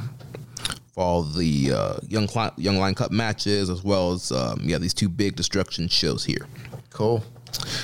So the first matchup on Destruction in Beppu, we will have more Young Lions Cup matches. It will be Tsuji taking on Fredericks. Yeah, I mean, it's hard for me to say who I think is going to win at this point because I haven't really mapped out the Young Lions Cup for myself. But I'll throw it up to Tsuji. I think I'm going to go with Fredericks here. That makes sense. I'm throwing the wild card. No, but yeah, hey, Tsuji could win to throw off Fredericks and kind of give him another loss there. Yeah. The match after that, we've got Shota Umino versus Alex Coughlin. I think that's an easy one. I think it's Shota Umino for sure. Yeah, especially with Coughlin. Obviously, he has 2 matches during the week, but right now he's in the lead. I definitely see Umino getting a win over him to kind of reclaim some stake in the leaderboard there. So after that, we have another Young Lions Cup multi-man match. So we've got Uemura and Narita teaming up with Ryosuke Taguchi and Yuji Nagata taking on the team of Alex Richards, Clark Connors, Toa Henare, and Manabu Nakanishi. Yeah, this one should be interesting. I think I'm going to go with Nagata getting the win over Richards with Nagata lock. Yeah, I'll go with the Nagata Taguchi team, of course. So then we have Sho and Yo, Roppongi 3K, teaming up with Jushin Thunder Liger to take on the Suzuki-gun team of Doki, Kanemaru, and Minoru Suzuki. Okay, I'm really looking forward to this because we're getting Liger and Suzuki mixed up once again. Also, something tells me that Sho and Yo being on the opposite end of Doki and Kanemaru probably is a somewhat of a tease or indication of a team between Doki and Kanemaru for the Junior Tag League. Yeah, because Junior Tag League, it's right around the corner in the beginning of November. And obviously with El Desperado still being out, Doki will probably be taking his spot once again in the Super Junior Tag League and be teaming up with Kanemaru. But Liger and Suzuki being on the opposite ends of one another, I've been waiting for this for a while, and we're here. And it's so funny. This is like one of my favorite feuds of the year. They haven't even had a match. Right, and especially after this last angle with Suzuki hitting that gotch on the chair, things are starting to heat back up. So, yeah, good luck to whoever's refereeing this match, trying to control Liger and Suzuki. One thing I will say, New Japan has an okay social media presence, but, they ran that angle, and that angle was so awesome. And very little buzz about it, very little people talking about it. I mean, you really have to be a diehard. If I was like their social media manager, that would be front and center. That'd be all over the internet. You know what I mean? They should be doing that.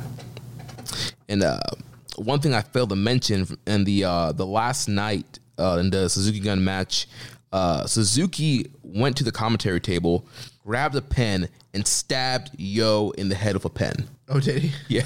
I don't know how I missed that. So that's what I meant. Red Shoes losing complete control out here. You got Suzuki out here stabbing people in the head with pens. Yeah. Well, after, in this match, I think I'm going to go Suzuki. Just the Suzuki Gun team makes sense to me. But yeah, I'm going to have Suzuki pinning either Sho or Yo. Although, like, Doki's there, he could easily be a pin eater. Yeah, he could eat a 3K. But after that, I'm excited for that. So the next match, we got the Birds of Prey teaming up with GBH and Kota Ibushi, taking on the team of ELP, Ishimori, Yujiro, Fale, and Kenta, the Bullet Club. It's weird to say Kenta and the Bullet Club. Yeah. So we got Kenta back on the tour after his health scare in Royal Quest. Yeah, they told me he was fine, but I ain't seen him back for a while. Well, yeah, so he's back here on this tour, continuing to build up ELP, Ishimori against Birds of Prey, and obviously the Ospreay ELP match coming up. And then also they're building up the Kota Ibushi Kenta match for the contract coming up as well. I think I'm going to go with the Bullet Club team winning. No. I don't know. Well, yeah, I guess that makes sense. I don't know. The weird thing with this is, like, a lot of these matches don't really matter. Right. As weird as that sounds, like, it's a Destruction tour, and they're good matches. They're fine, but the outcomes don't matter. It's weird because wins and losses do matter in New Japan, but it's a lot of multi-man matches that could go either way, and the matches that they're pointing to would still be fine either way. Right. And honestly, each team has a pin eater. So on the Bullet Club side, Yujiro Takahashi is a pin eater. And then on the Hanma. Hanma on the other side. So I think Hanma's going to lose. So I'll go Bullet Club. It makes sense. Yeah, I can see Hanma eating a GTS. So next up, we have the Chaos team of Rocky Romero, Goto, and Okada taking on the LIJ team of Bushi, Shingo, and Sanada. Kind of more of what we've seen on this past tour here. And they've been kind of trading wins here. But on this one, I'm going to go with Sanada getting the win over Rocky. Yeah, that makes sense. Although I wouldn't be surprised to see Okada. I don't think Okada's won too many matches during the Road 2. Yeah. So I wouldn't be surprised if he ends up hitting a Rainmaker on Bushi. Yeah, that would make sense. So then we have Evil and Naito taking on Chase Owens and Jay White. I think Evil will get the win here once again with that Scorpion Deathlock on Owens. Are you concerned that the fact that Evil keeps winning most of the matches during these Owens and Jay White matches, that it indicates something about the potential outcome? Like, I don't know. I'm just like worried. Like are you saying that it's going to be Jay White that beats Naito and then Evil will face Jay White next? Is that what you're kind of? No, I'm just saying, like, Naito keeps being on the winning side. Like, what if he's about to drop this belt? That could be. I think they're heating up Evil because he has a win over Ibushi. And so if Ibushi beats Kenta, then Evil will be the next guy in line for the contract match. He beat Ibushi during the G1? Yeah. Man, I don't know why I don't remember that. So he would be next in line for a contract shot. Yeah, that makes sense. That's a good call. So the next up, we have the IWGP Heavyweight Tag Title match with the champions, Gorilla of Destiny, defending against the challengers, Yoshihashi and Tomohiro Ishii. This is the semi-main event? Yes. And we have questions surrounding it too. Yeah, so a question from Maserati says, how would you guys reinvigorate the heavyweight tag team title division? What teams would you like to draft in NJPW? Are there any previously established teams already in NJPW you might want to reinvent, repackage, or just invigorate with a new push? Yeah. I mean, we've said ideas in the past. I mean, there's always the one idea. Unify the divisions, which makes sense. But if you're not going to do that, then my whole thing is something similar to what they're doing right here. You know, you've got Ishii and Yoshihashi. The only thing is, in most cases, not all, but most cases, we kind of know what's happening here. Yoshihashi and Ishii are most likely probably not winning these belts. Right. Like, they've never even put a belt on Yoshihashi ever in any capacity, not even a 6-man tag. But like, what if they took Ishii and another upper mid card or even main eventer who wasn't doing anything, like Goto? It doesn't have to be Goto, right? Should be Goto. But I would, well, you know, like, what if Tanahashi and Okada were both not fighting for the IWGP title, so then they end up... Dude, I think Mega Ace's title run will be great. I know we've kind of joked about it, but I'm serious. Like, let's say Okada doesn't walk out of January 4th and 5th with the title. I think to mix it up and to keep him away from the title picture, have Okada Tanahashi as the heavyweight tag champs. You know, we don't get we don't do that whole thing where we jump up on a soapbox and talk about how they have too many titles in New Japan too much, because I think given the way they like to book and the way they like to run their company, they have an appropriate amount of belts personally. But the reason I think that is because they don't care about certain titles. They don't care very much about their tag belts, any of them. Right. They've got 3 tag belts. They don't care about any of them.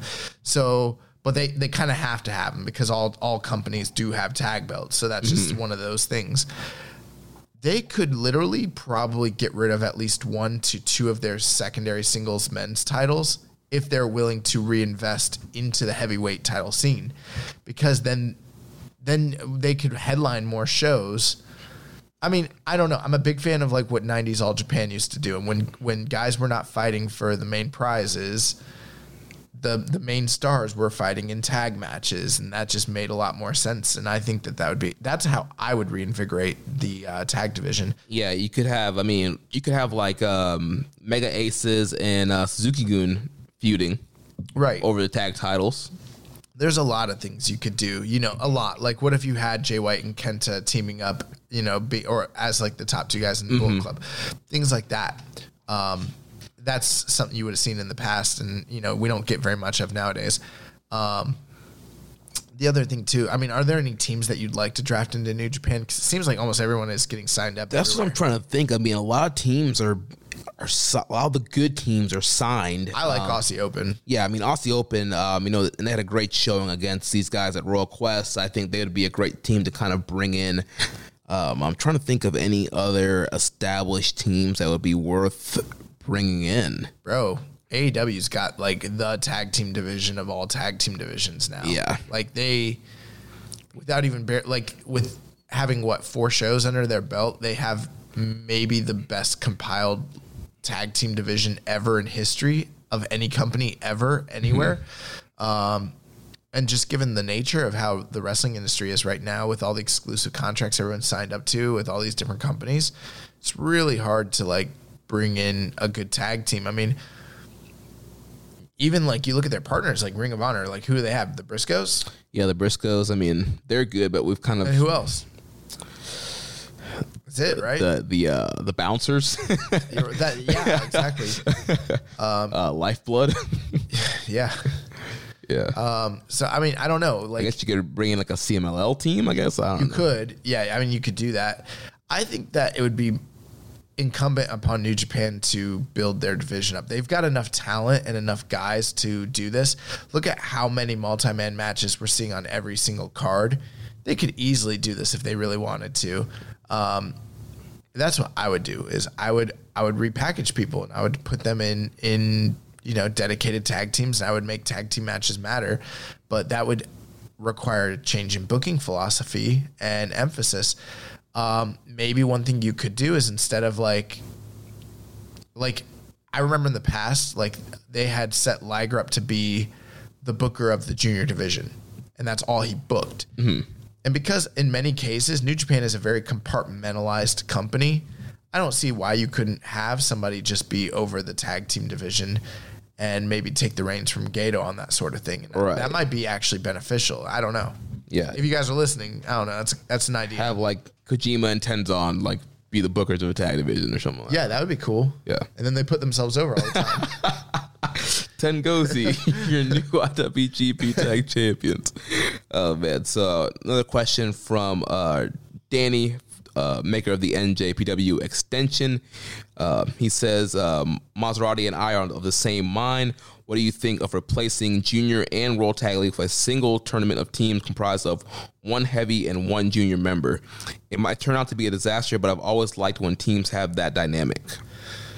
That's a fun idea. I don't have any issue with them having a tournament where it's like one heavyweight, one junior. Although, and I remember last year that they seemed to be doing that specifically during the Best of the Super Juniors undercards. Yeah. That was kind of cool.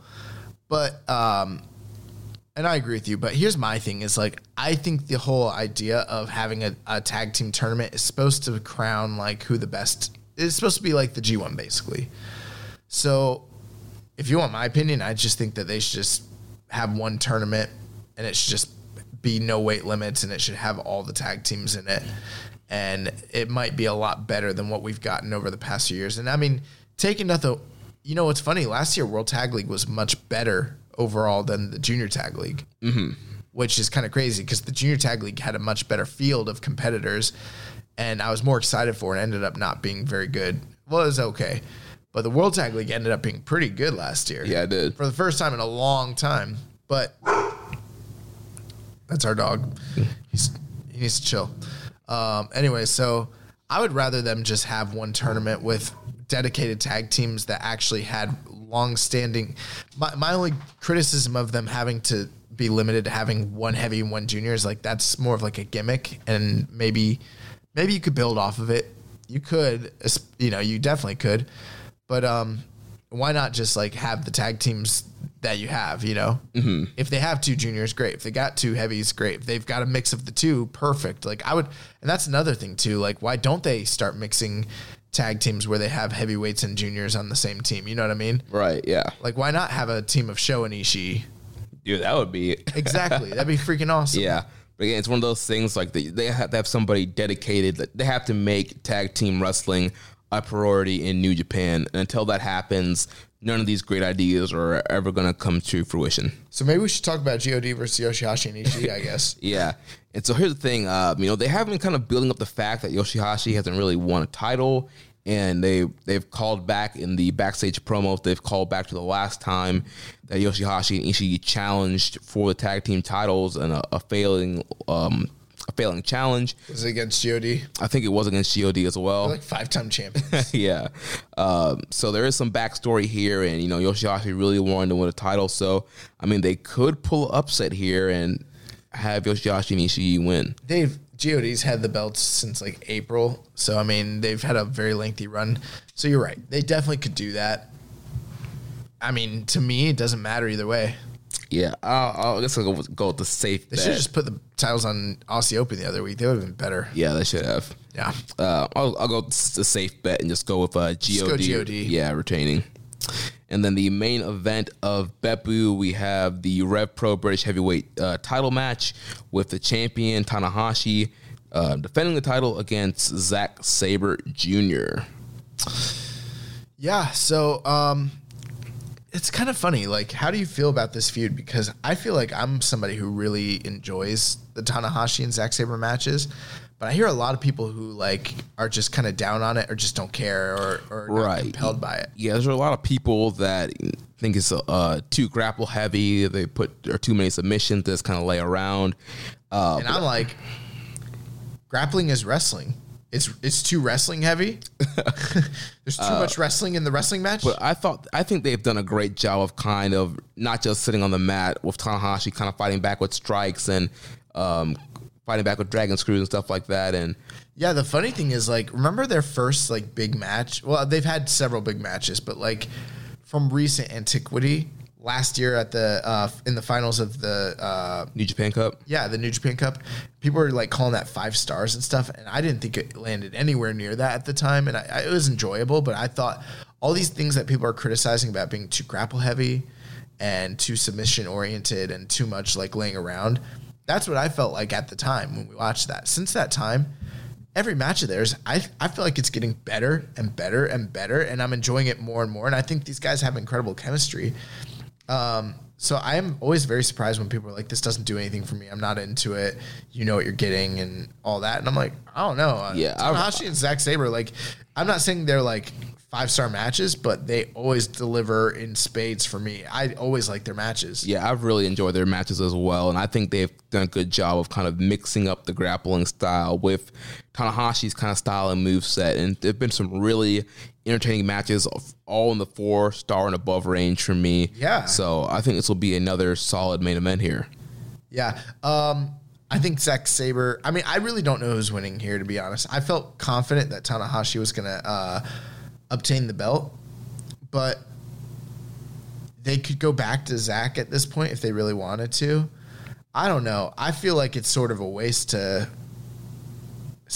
just to have it hot shotted to Tanahashi and then back to Zack Sabre like that. Mm-hmm. I don't know. I mean, like, if I was Rev Pro, I would want to get dates on Tanahashi. Right. Personally. I mean, that's the main thing to me. Like, if I was like them, if I'm Rev Pro, I want to get dates on him and bring him back. Right? Mm-hmm. But I mean, it could be one of those things where they just like wanted to do a big surprise title change and it benefited everybody, and it's just a 1-month deal and Zack's gonna have the belt back. Right. I don't know. Yeah, I think I'm going with Sabre here. After everything I just said, you're like, I'll go with Sabre. I don't know. I just feel like Sabre has been he has picked up some wins on the undercards, but overall I just feel like he's been losing a lot of big matches. That's valid. So I think he kind of needs a big win here and kind of rebound and kind of end the year on a positive note for him. Yeah. But then if they do that, was it even worth it to have put the belt on Tanahashi? Probably not, but like you said, it was a surprise title change. The crowd in the UK popped for it. It kind of conditions the crowd, let you know, hey, anything can happen. Yeah, I don't know. I don't have strong opinions one way or the other. I just feel like if you're gonna put the belt on Tanahashi, then make it. To me, then you should just be bringing him back and getting dates on him. But you're probably right. I mean, they'll probably go back to Zack. Yeah. So that'd be my prediction too. And this will probably be a fantastic match, especially in the main event. So we had a question from Reddit user, why did you do that, bro? It says, if Tanahashi isn't losing the British belt to Zack, who should he lose it to? I mean, the A-Kid. I don't know. Pac. I don't know. I don't know enough guys over there. Yeah, I'm not really familiar who's left on the Rev Pro roster in the main singles side. How cool would it be to get Tanahashi and Pac? Dude, that would be awesome. Also, why do I have to call this guy Pac now? Well, it's been a decade. It's been a decade, and no one ever in any company, on any publication, ever, including himself, has ever called him Pac. He has always called himself Pac. They have all always called him Pac. Suddenly it's Pac. Well, I think it's been an accent thing because he did a podcast interview a while. I think it was like last year on Talk of Jericho, like right after he got released, saying that his name was Pac because they called him Six Pack because he had 6-pack abs or whatever. Yeah. That's all he had, and so that's where it came from.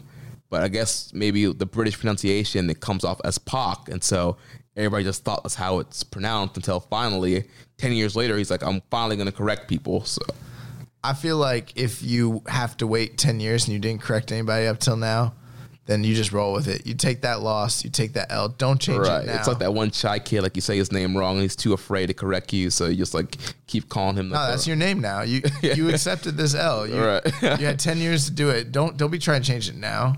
Yeah, it's His name is Pat. His name is Pac. It's so weird hearing Pac and his name's not Pac. And also, just so everyone knows, Pac is not a cooler sounding name. Pac sounds way cooler than Pac. Yeah. Pac is.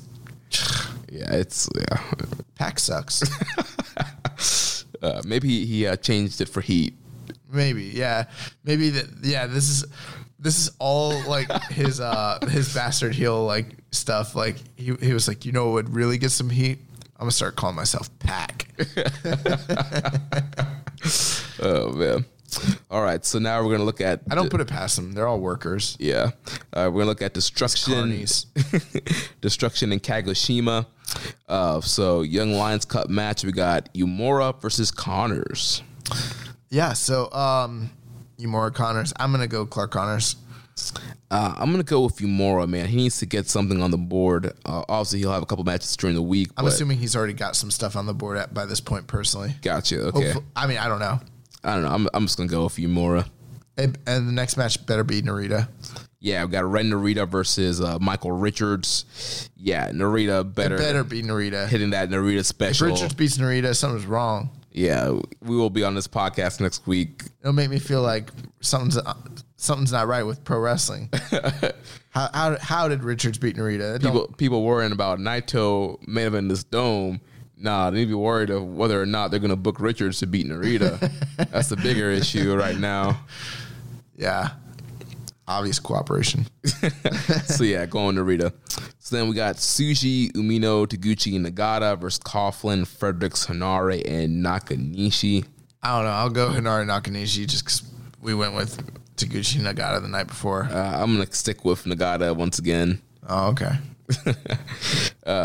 Okay. Then we have Shoyo, Yoshihashi, and Ishii taking on Owens, Fale, and God. Barn burner. It's going to be great. Yeah, I mean, I don't know. That's always one of the weird things about New Japan when they have these multiple, like, when they have, like, destruction tours or, like, multiple, like, new beginnings, and they'll have, like, a big match. Like, for instance, in this case, Yoshihashi and Ishii versus God for the tag title. It's one of the main matches of the first night. But then they put them in a multi-man match the night right after that. That's always so weird. Yeah. It's always so weird, especially like if they're not going to continue the feud afterwards. So it's just kind of like, well, I don't know. It's one of the weird formula things they do in New Japan. I don't know. Yeah, it's going to be interesting. I guess I'll go with the Bullet Club team winning since I have God retaining because it wouldn't really make a lot of sense for them to lose after try to set up the matchup again. So, yeah, I'll go with maybe Fale hitting the grenade on Yo. Yeah, I agree. So then we have Liger, Hanma, Makabe, Tanahashi taking on Doki, Kanemaru Suzuki, and Zack Sabre Jr. So we got Suzuki and Liger on a multi-man again. Yeah, with Tanahashi there, hopefully he's not too banged up after that Zack Sabre match. This actually might be really fun. Yeah, this should be a good little match. And again, Liger and Suzuki. So yeah, absolutely.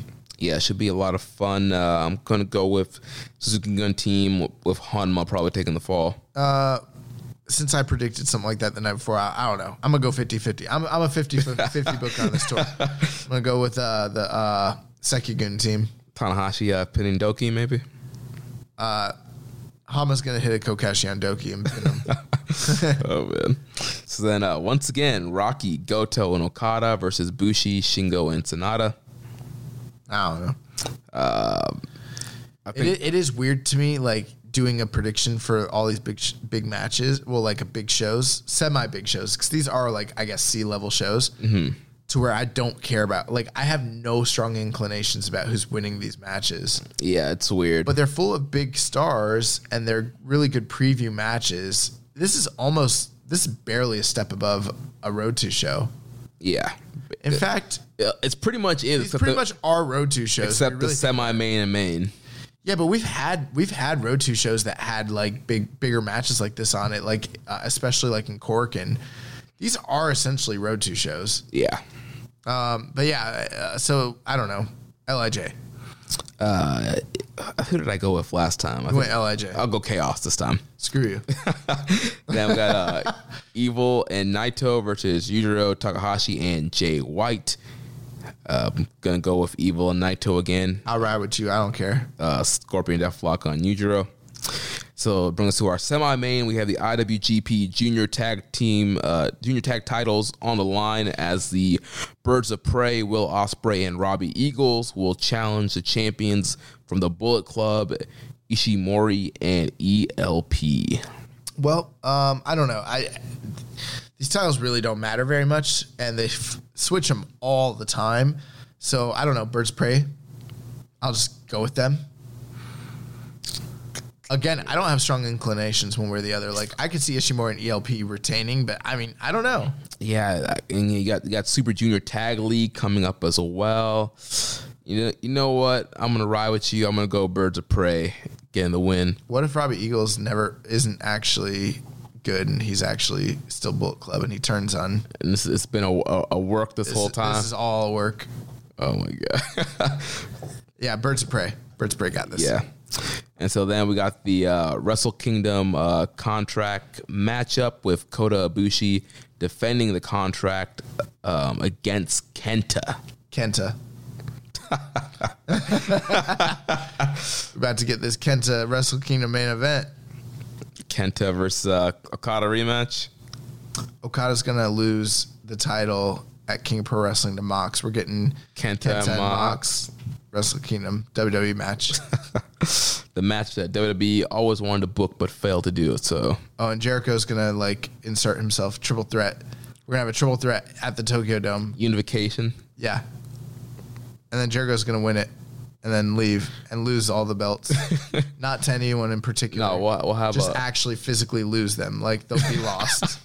No, Jericho's gonna win, and then after Jericho wins, we'll have a simulcast of Tony Khan coming up on the screen saying he. Oh my god! that he bought New Japan. But in all seriousness, I'm gonna go Ibushi. Obviously, it's gonna be interesting to see what kind of match they work between Ibushi and Kenta, given the fact that like Kenta essentially squashed Ibushi in that first. When we were in Dallas, when we were there for that show, the first night of the G1 this past year, I mean, Kenta literally squashed Ibushi. So I'm expecting Ibushi, obviously, to retain. But, yeah, I don't know. I don't know what kind of match to expect here. Maybe this is the match that people wanted at that time. They didn't get. They were upset. There were a lot of people who were upset about that match. Yeah, there were a lot of people who were disappointed. So, but I think it's pretty obvious. I mean, I wouldn't know what to think if Kenta won. Then I wouldn't know what to think, dude. Yeah, but yeah, I think it's pretty safe that Kota Ibushi is going to retain the contract here. Yeah. All right, so now we got a few questions, and then we will. Are you looking forward to these destruction shows? I'm looking forward to the semi-mains and mains and the Young Lion Cup matches, but the rest of the card stuff that I've seen a billion times this past week. And we'll see again, flipping through these Road 2 shows this week. I know I'm feeling really sick this week, like really sick. So I'm not sure like if my lack of enthusiasm is just because I'm sick or this is trash. It's not trash. It's not trash. It's just weak. It is a little weak. Especially coming off the G1. We're having steak every night for dinner. But it's not just that. We've had a really strong year. Like it's been a long time since we've had weaker, main quote unquote shows like this. Mm-hmm. So yeah, let's jump into these questions. Let's see what the fans have to say. Yep. So we got a question here from Reddit, the listeners. Reddit user Eater of Bread. He says, "We've heard Kawata went back to Japan for health reasons. Have you heard anything lately about Oka? He hasn't had a match since February. Do you think we'll see him in New Japan again?" Yeah, I heard that he hasn't wrestled since February. Yeah, I have not heard an update on Oka. I've been looking out and trying to. We don't know. Look out for Rev Pro stuff or any indie UK stuff. Nobody knows. Nobody knows. Nobody has heard from him. I don't even know if he's even still in the UK or not. So I don't know what's going on there. We'll try and dig around and try and get some more background on what's going on with Oka, if he's going to come back anytime soon. But maybe they're holding off for a big debut. Maybe he shows up at King of Pro Wrestling, maybe, or something. I don't know. I don't know. He hasn't wrestled since February. Like, I don't know what's going on with the man. Yeah, maybe he got like an undisclosed injury and nobody knew about it or something. I don't know. So yeah, we'll try and dig around and see what we can I find. don't know. All I know is Oka was a really big deal when they signed him initially. A really big deal. So, I mean, I'd be surprised if they didn't have future plans for him or whatever. But who knows, man? I don't know. We haven't heard anything. Yeah, so we'll see. Next question comes from Ricky from the Ricky and Clive Wrestling Show right here on the Social Suplex Podcast Network. Ricky says, could/will Okada one day replace Inoki as the biggest star in NJPW history? No. Never. Nobody can replace Inoki as the biggest star. Wrestling in general is not big enough to do that anymore. That would be like being, let me put it to you this way, because Ricky, I know you're a big, WWE mark. That'd be like, could Roman Reigns replace Hulk Hogan or Stone Cold Steve Austin as the biggest star in WWE history? No. It's not possible. Yeah. Because the company is nowhere near the level, not just the company. Well, actually, it's weird because the company, it's similar on both sides. Like, in some ways, the company is more financially stable, more viable, in the terms of business. But in terms of visibility, general visibility to, like, the general populace, if you go to Japan, you say the word Inoki, everyone is going to know who you're talking about. He's a cultural icon, like a worldwide cultural icon over there. You mentioned Okada. There's going to be people who know who he is. The same way how some people know who John Cena is. Mm-hmm. But the general population, it's not really. Like in America, we don't really all know who John Cena is. Like, and most people that do, it's like From acting or like funny like videos and stuff. It's not because they watch wrestling. Right. It's kind of like that with Okada. Would you say Tanahashi would actually be No. a closer second? No, there's nobody. No, not as a top star, but Tanahashi is like one of the second biggest stars, and just from saving the company from the Dark Ages. No, because he came from an era that's not as popular, and the importance in the minds and the eyes of the general population. I don't live in Japan, so I'm not the authority on this, but I mean, like, you compare him to a Riki Choshu, Mm-hmm. no, or like Chono, no, or Muto, no, they're nowhere near as popular, and they never will be, and they can't be. It's like, once people know it's a work and it's like revealed to how much of it is a work, it's an uphill battle to make wrestling mainstream, and wrestling's not mainstream. So it's like almost impossible. Now you can do it. You can do what WWE's tried to do with John Cena, and in the kayfabe, in the canon, you can call him the Babe Ruth, just like they're trying to make John Cena the Babe Ruth, but he'll never be like Bruno. As great as John Cena was, and as like on top of the company he was, he's never drawn like Hulk Hogan did. He can't. It's impossible. So no one's ever gonna do what Inoki did ever again. Like, it's not possible. Inoki Bombaye. It's like, when you talk about the history of Puroresu over there, there's only a few names that are on that. Like, you got Ricky Dozen, you got Giant Baba, and you got Inoki, and no one is near that level, like nowhere near that level. So unfortunately, no, it's not possible. Gotcha. All right, next question from Nicholas Guerrero. He says, do you think NJPW will make any adjustments in the near future if AEW succeeds on TV and WWE draws better on a new channel to be more competitive? Is WWE going to a new channel? SmackDown is moving to that's right. Fox Sports in October. That might be a bad move for them, actually. They're gonna have to draw some big numbers to like make that a viable thing for them. Yeah. I mean, I don't know. Well, I mean, I don't think so. I mean, New Japan's not really competing. There was that whole thing where they made an adjustment pretty recently. Were you talking about the Fighting Spirit tour? No, the Michael Craven thing. Oh, yeah. So they're making some adjustments.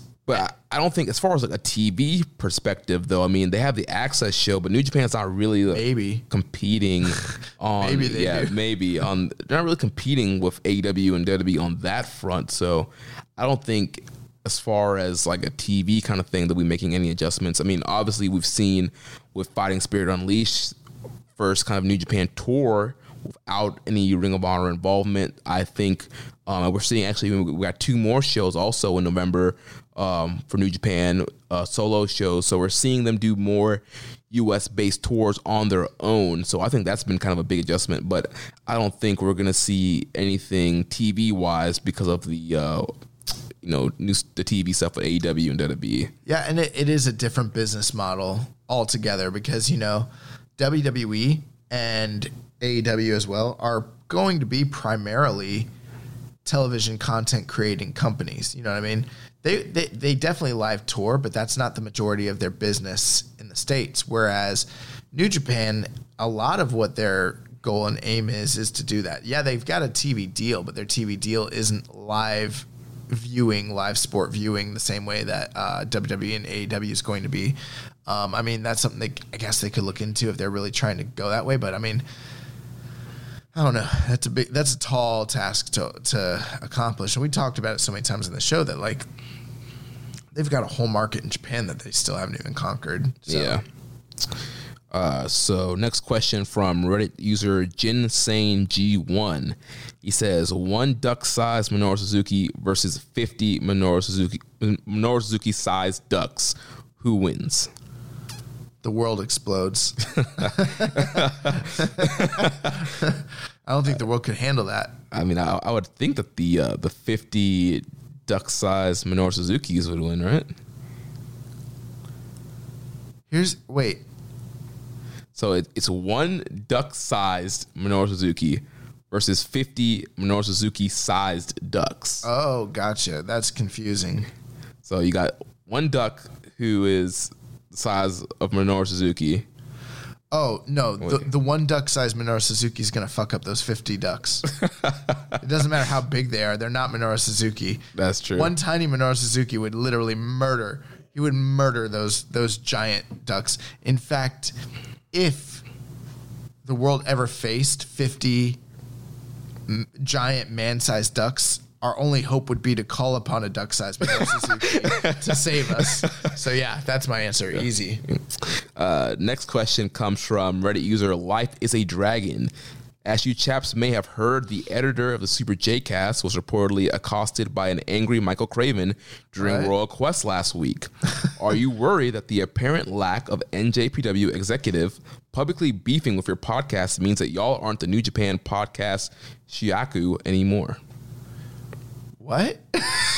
So what happened? So last week on the Super J-Cast, they had editor Dan, who edits the Super J-Cast. Right. He was at Royal Quest Live, and he had a run-in with Michael Craven. And I guess Dan told him, "Oh yeah, I edited the Super J-Cast," and Michael Craven was like, essentially like, I hate those guys. I heard what they were been saying about me on their podcast, and blah blah blah blah. They had was the stuff that was their report true or not?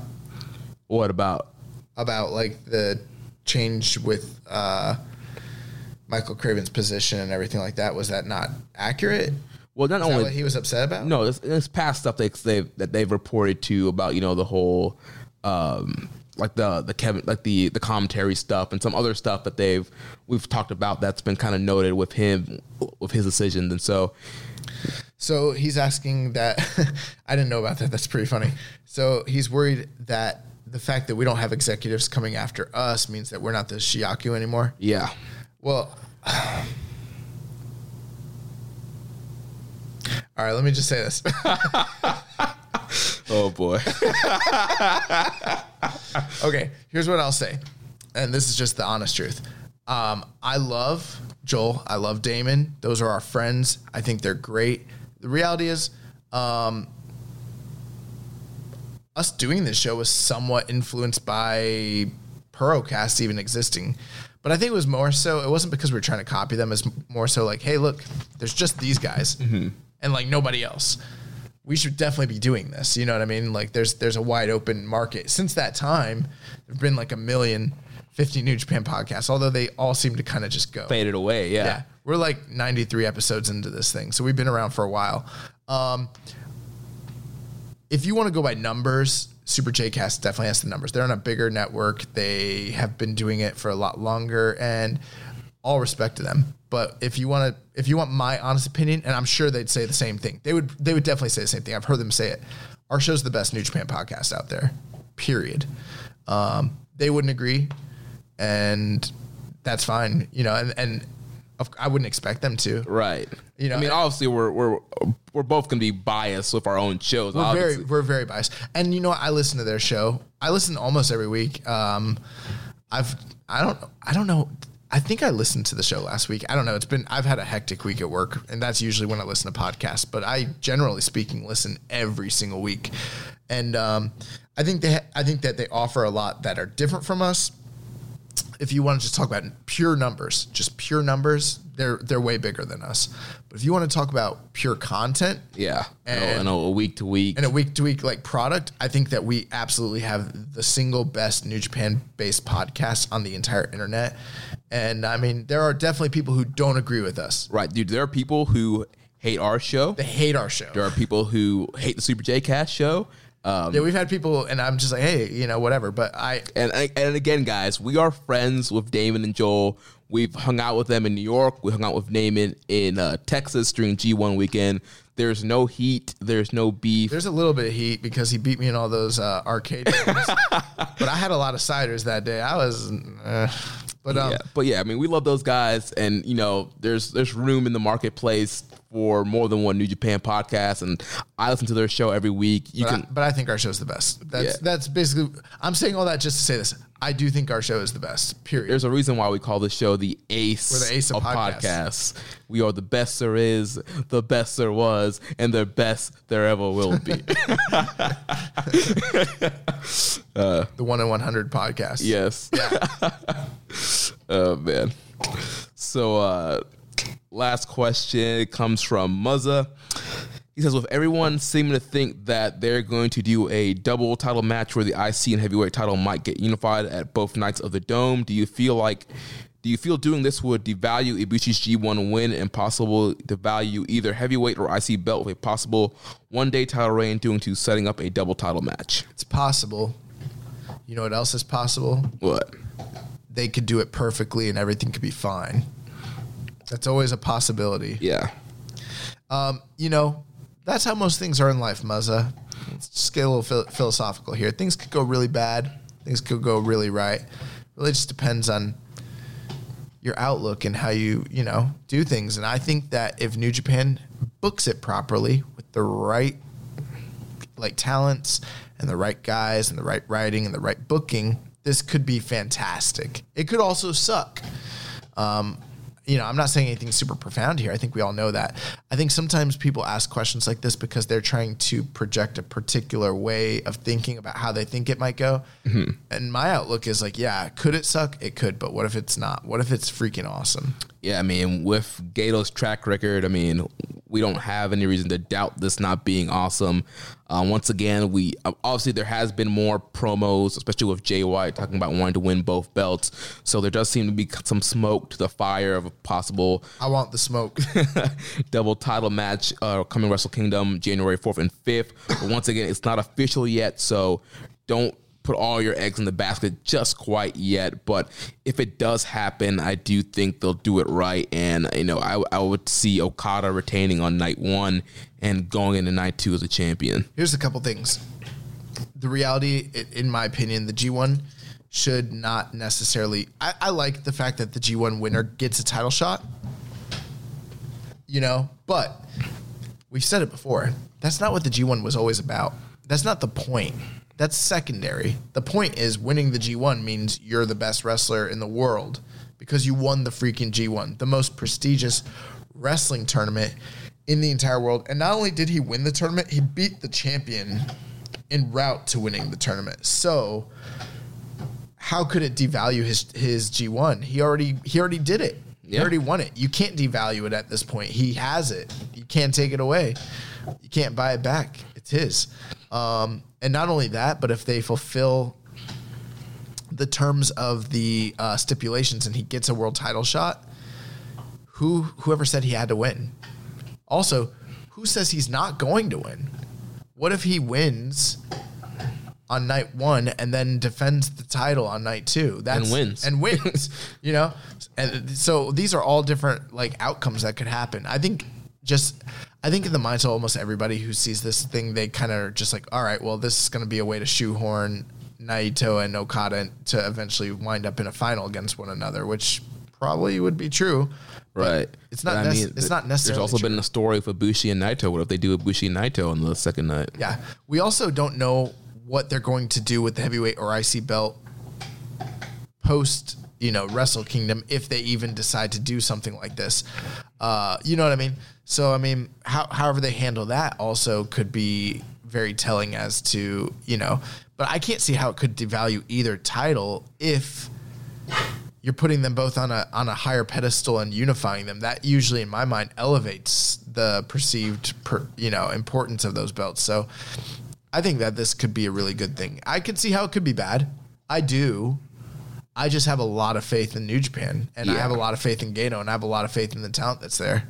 Yeah, I mean, all faith in Gedo. I'm sure everything's going to be great at the end of January 5th. So, all right, now we're going to jump into the news. So we had news breaking that there's going to be another New Japan Showdown show to follow the November 9th San Jose event. There's going to be a New Japan Showdown in LA in the Globe Theater on Monday, November 11th.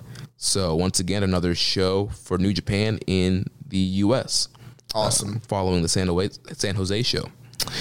We had news about the Royal Quest attendance. Drew a near sellout crowd with 6,119 paid. And that stat comes from this past week's Wrestling Observer newsletter. We also had an update on Kenta. It said Kenta went to the hospital, but he checked out okay.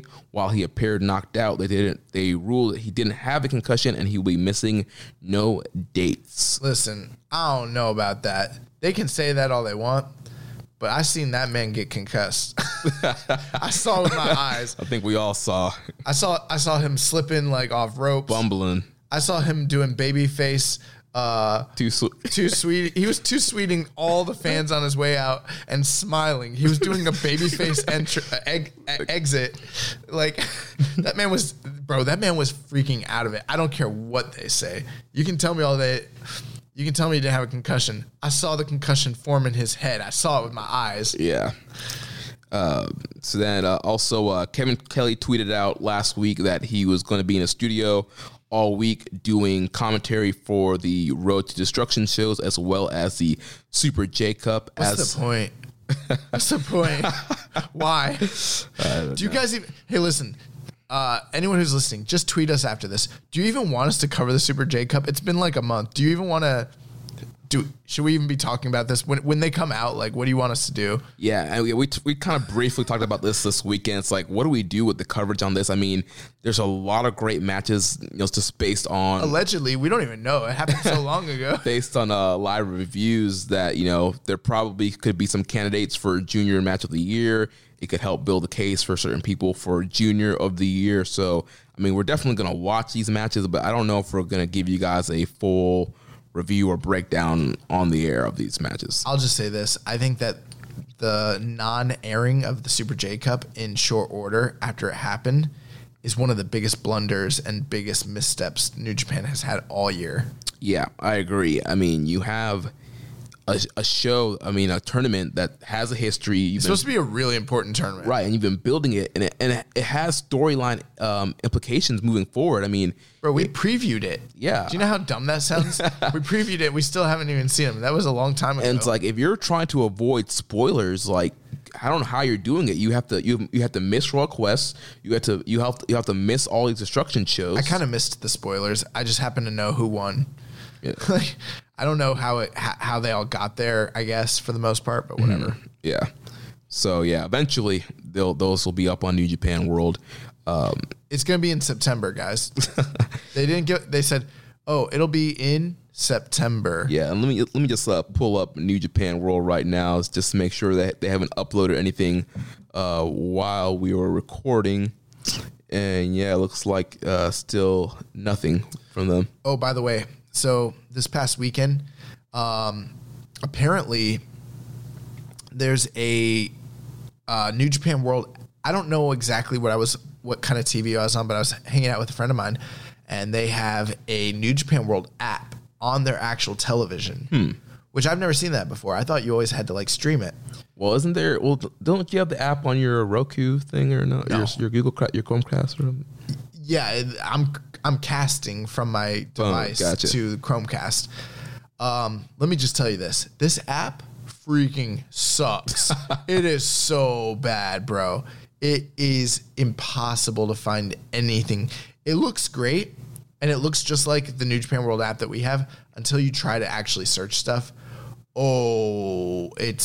I was like kind of embarrassed. I was like, I can't like find anything. Yeah. Unless you're watching something that happened like that week that's on the front page, you literally can't find anything. Wow. It's awful. The free match of the week that's on New Japan World right now is the IWGP Intercontinental title match with Hiroshi Tanahashi versus Zack Sabre Jr. from September 16th, 2017. Jeez. So these guys have been going at it for a long time now. An interesting note that came up on Reddit, there's an infographic with Young Lions and their pre-excursion matches, and currently Shota Umino has over 300 pre-excursion matches, more than any other recent dojo graduate. The shooter, baby. Yeah, so shooter. Clearly big things are planned for the shooter. Yep. What is this? New Japan and Daiso teaming up in the U.S. Yeah, so New Japan is partnering up with Daiso. We were actually at that New Japan Matsuri in New York where Daiso was partnering with them. So they'll be partnering with them during the New York stop in the Fighting Spirit Unleashed. There's going to be a meet and greet with Tanahashi and Tiger Hattori and kind of some stuff because there is a Daiso shop in New York. What is Daiso? Remember that was that Japanese shop where they had like the kind of like the home essentials kind of stuff. Remember Toriano was out there with like the Daiso products when we were at the Matsuri? No, I left. Oh yeah, that's right. I had to go watch Minoru Suzuki and Josh Barnett fight each other in Jersey City. So no, I did not see that. Gotcha. But yeah, so Daiso is like this store in Japan. I'm kind of trying to find the best way to explain it, but they have you actually did a great job explaining it. I just wasn't familiar. I was like, what is this? Okay, cool. So they're doing like a meet and greet at one of those stores in New York. Yeah. September 26th. Yeah, from 3 to 4. There's a schedule, so there'll be Tanahashi talking, then Tiger Hattori, and then there'll be a 3-shot photo session with Tiger Hattori and Hiroshi Tanahashi, and the talk sessions are open all to view. So, dude, if I was in New York, I would be all, bro. You know how much I love Tanahashi. Yeah, it's pretty much. I think it's going to be similar to the Matsuri that happened in New York Matsuri was dope. During the WrestleMania weekend. So should be a similar format to that. We had an interview on NJPW 1972 with Shibata, talking about the LA Dojo and assessing the LA Young Lions. They're about to make me look like an idiot. Why? Because I keep coming on this podcast being like, Shibata's never wrestling again. And I'm feeling like I'm about to be really wrong. We'll see. Speaking of the LA Dojo, there are LA Dojo tryouts taking place on September 30th. So if you go to njpw1972.com, has all the information about the tryout and how to apply for that. There was also an interview on the site with New Japan's dojo's Young Lions, speaking out about the Young Lions Cup. Also, we had NJPW CEO Harold George May featured on the new series by Tokyo Metropolitan Government. I saw that. So there's a video on that. Didn't get a chance to watch it, but I saw that. I saw it was great. It's important. Big news with Big Money May there. Big Money May. So in other news, very kind of serious situation that's been kind of been the talk of all of wrestling Twitter this weekend. So there was an incident during the Summer Sizzler with a Rev Pro referee. And of course, we had a question here from Reddit user ABlue3. Have you seen the Josh Bodum situation? His shoulders were down for 3, and then he beat up the ref. Now the ref is retiring, and Bodum is fired from Rev Pro. What? Yeah, so... Okay, so I don't know what happened. I know that you guys kept talking about like how there was a lot of issues on the Summer Sizzler show. Was this during the main event? No, this was during the tournament match with Aussie Open. Okay, yeah, because you guys had said that there's issues during the main event on that show as well, that like people were upset. Right, that was the Ospreay David Starr match. Yeah, and people were freaking out. So this is another issue during that same right, tour? And like I kind of heard a little bit about it going into Royal Quest, but more details have come out afterward. I'm gonna read. Does it work? Does not seem like a work. So this is from... Everything in wrestling to me seems like a work. This is from F4W Online from their daily update yesterday. It says there was a big controversy in last week's Rev Pro wrestling show at York Hall during Aussie Open versus Josh Bodum and Shaw Samuels. Referee Aaron Wild eventually ended the match early, saying a few days later the post-match attack on him was a shoot. He said he was slammed by Samuels and the rest was a blur. Rev Pro released a statement on Sunday that they had not heard from Wild during the week, nor knew of any of the allegations before he went on Twitter to discuss it. They did not respond until Sunday because they said they were gathering all the facts. After speaking to everyone, they said that Samuels made a horrible error or judgment, but did his best to protect the referee. They said that they are confident he knows what he did wrong, and under no circumstances is he allowed to touch a non-wrestler without consent. He will be disciplined, and they will have a zero-tolerance policy regarding any future incidents. However, we are confident, given his track record, he will respond to this in the most positive manner possible. That don't sound like he's fired. Well, that's Samuels. Regarding Bodum, he was fighting with pretty much shoots. Oh yeah, I'm getting them confused. Okay, yeah. So Bodum there's a video going around Twitter of Bodum kind of striking the referee after the match. So regarding Bodum, Rev Pro said his actions did not match his recollections of events, and they have no option but to cut ties with him. Wow. They said they hope Bodum will be able to learn and grow from this. The two have been stripped of the British tag team titles immediately. They said that not being aware of this for several days made them realize incident report policy specific to performers. A simple form can be filled out and emailed to management if there are any concerns or any official complaints, something they feel will be better in dealing with these types of things in a more timely fashion. The company also said they are publicly apologizing to Wild and said that if he can't referee going forward, they hope to continue to work with him in other areas of business if he wants to keep working with them. Well, in my opinion, I'm just jumping into this. I don't know much about it, and I don't want to speak I'm not a worker. I don't have a lot of experience working in the wrestling industry, so I don't even want to speculate and say what did or didn't happen, especially from a foreign company. Like I have no clue. You know what I mean? Mm-hmm. But I'll say this: the way that entire press release that you just listed to me comes off super professional sounding. Like it sounds like, now I don't know if what they're saying is true. I'm very skeptical, and I don't know if that's how it all happened or whatever, but I can only take them at face value basically at this point based on what they're saying. And if the long and short of it is that they're doing an investigation, they're inviting the one guy to, the referee to continue to work with them, and they're firing the wrestler. That's probably the outcome that needs to happen. Now, I don't know if there's something that they could have done differently. Right. And I think that's probably what everyone is wondering. Well, another thing, too, there's been screenshots going around on Twitter of a message between Andy Qualden, who's the owner of Rev Pro, and Josh Bodum. And the message says, "Hey, Josh, this ref is kicking up a shitstorm on Twitter. I have your back on it. Don't worry." Oh, that's not a good look. That's not a good look. Right. And then there was a Instagram Q&A that Josh Bodum did, and somebody asked, "Have you been fired from Rev Pro?" He said, "Nah, bro, I quit pro wrestling." Josh Bodum said that? Yeah. Okay. And then that's really convenient sounding. Yeah. And then the video, I've seen the video a lot today of the strikes that Bodum was doing on the referee. And then, the referee came out on Twitter before all this stuff came out saying that he can no longer referee at the time being because of the injuries that he obtained during this post-match attack. Well, what I was saying was I wasn't congratulating Rev Pro, but I was saying, like, as far as a company, whether they were in the right or the wrong, they were doing, from a PR standpoint, as good a job as they possibly could given the situation. You know what I mean? Yeah. It doesn't mean that they actually handled it correctly. I have no clue if they handled it correctly or not.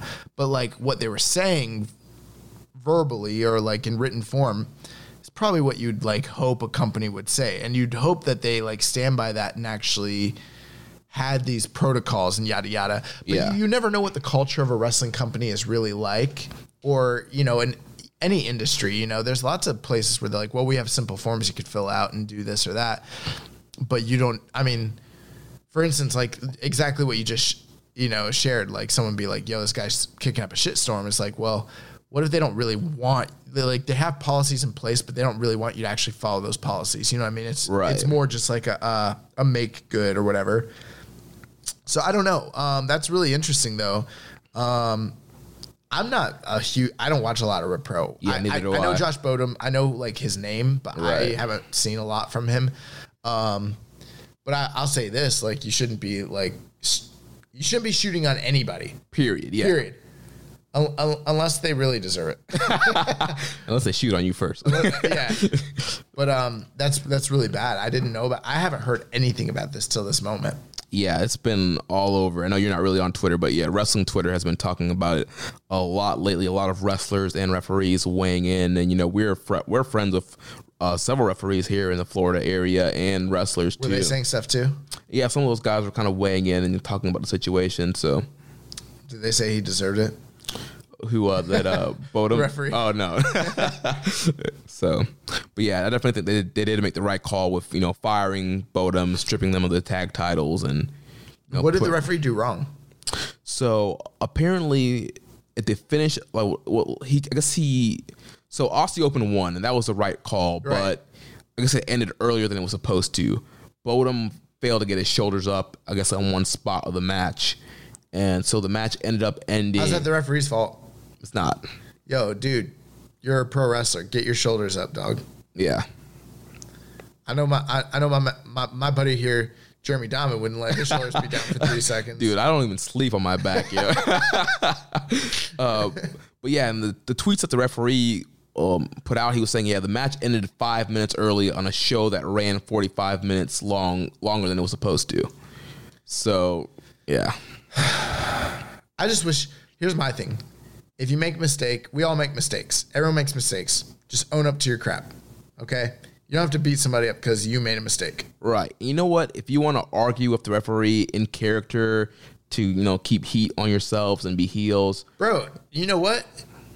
Handle it backstage, you know what I mean? Right. Like, you don't shoot on the guy in front of everybody or whatever. Like, you know, whatever. I don't know, man.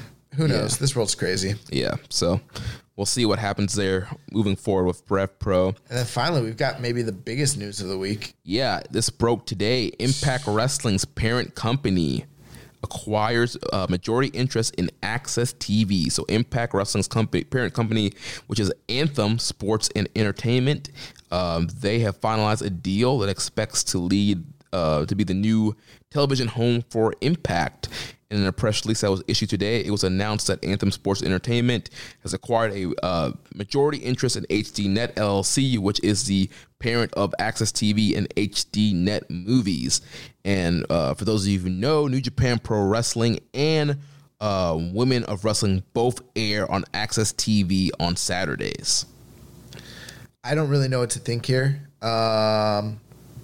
This seemed like a deal that fell apart. You know, right. So Voices of Wrestling, they kind of broke this story in June about this deal happening, and we talked about it here on this show. And, you know, Impact was supposed to, I believe it was after Slammiversary, they're supposed to be, you know, they had no shows booked because they thought that they were going to be switching over to Access TV, and then the deal wasn't happening, so they had to do quick tapings to do some more stuff on Pursuit.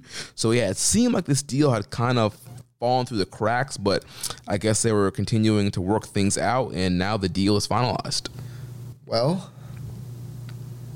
I mean, we don't have to belabor the fact. There's issues between Impact and New Japan, and a lot of that has to do with Okada. A lot of that has to do with a lot of bad history between the two. Obviously, they used to have a partnership, but what this means going forward, I really don't know. I mean, Access TV has been a fantastic partner for New Japan in their growing U.S. expansion over the past 2 to 3 years. And, obviously this is great for Impact. Yeah.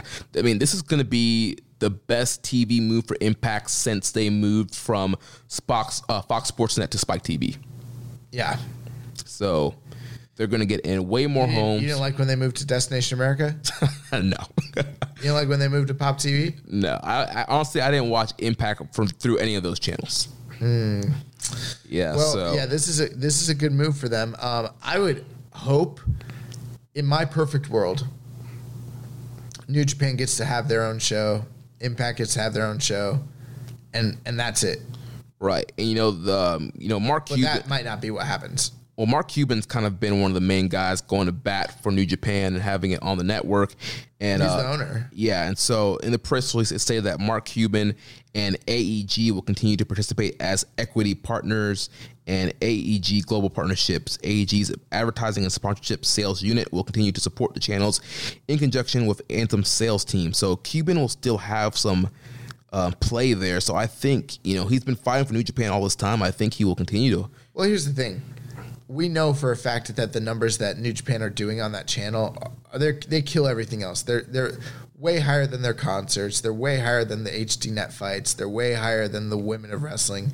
It's their biggest drawing show on the network for sure. Yeah. If I'm Anthem and I'm gonna be bringing Impact onto the network, I put them on the same night as New Japan.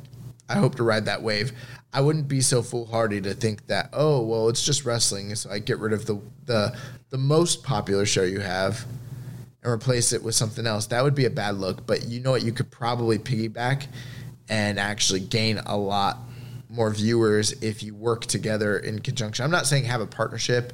I'm not saying do crossovers. I'm just saying that Access TV has a long history of having multiple fight promotions on the same night, and it seems like they've started to do that with Women of Wrestling and New Japan. Right. I don't see any reason why on a Friday night they can't also have Anthem or have Impact as well. That makes a lot of sense to me. The only thing is, my one big concern is if let's say they do that, how much support is Access going to be putting behind New Japan moving forward with their U.S. shows and their big efforts, because they seem to be really behind them. They might continue to let them broadcast, but I don't know how much support they're going to be getting if Anthem's the controlling shareholder. Also, I don't know if New Japan, they seem kind of salty and almost a little bit petty to Impact with some of this stuff, and I don't know if they want to keep working with them after this. This might be like the death knell. I always hoped that with Don Callis' involvement with Anthem, that would kind of bridge the gap, but it hasn't seemed to be so far.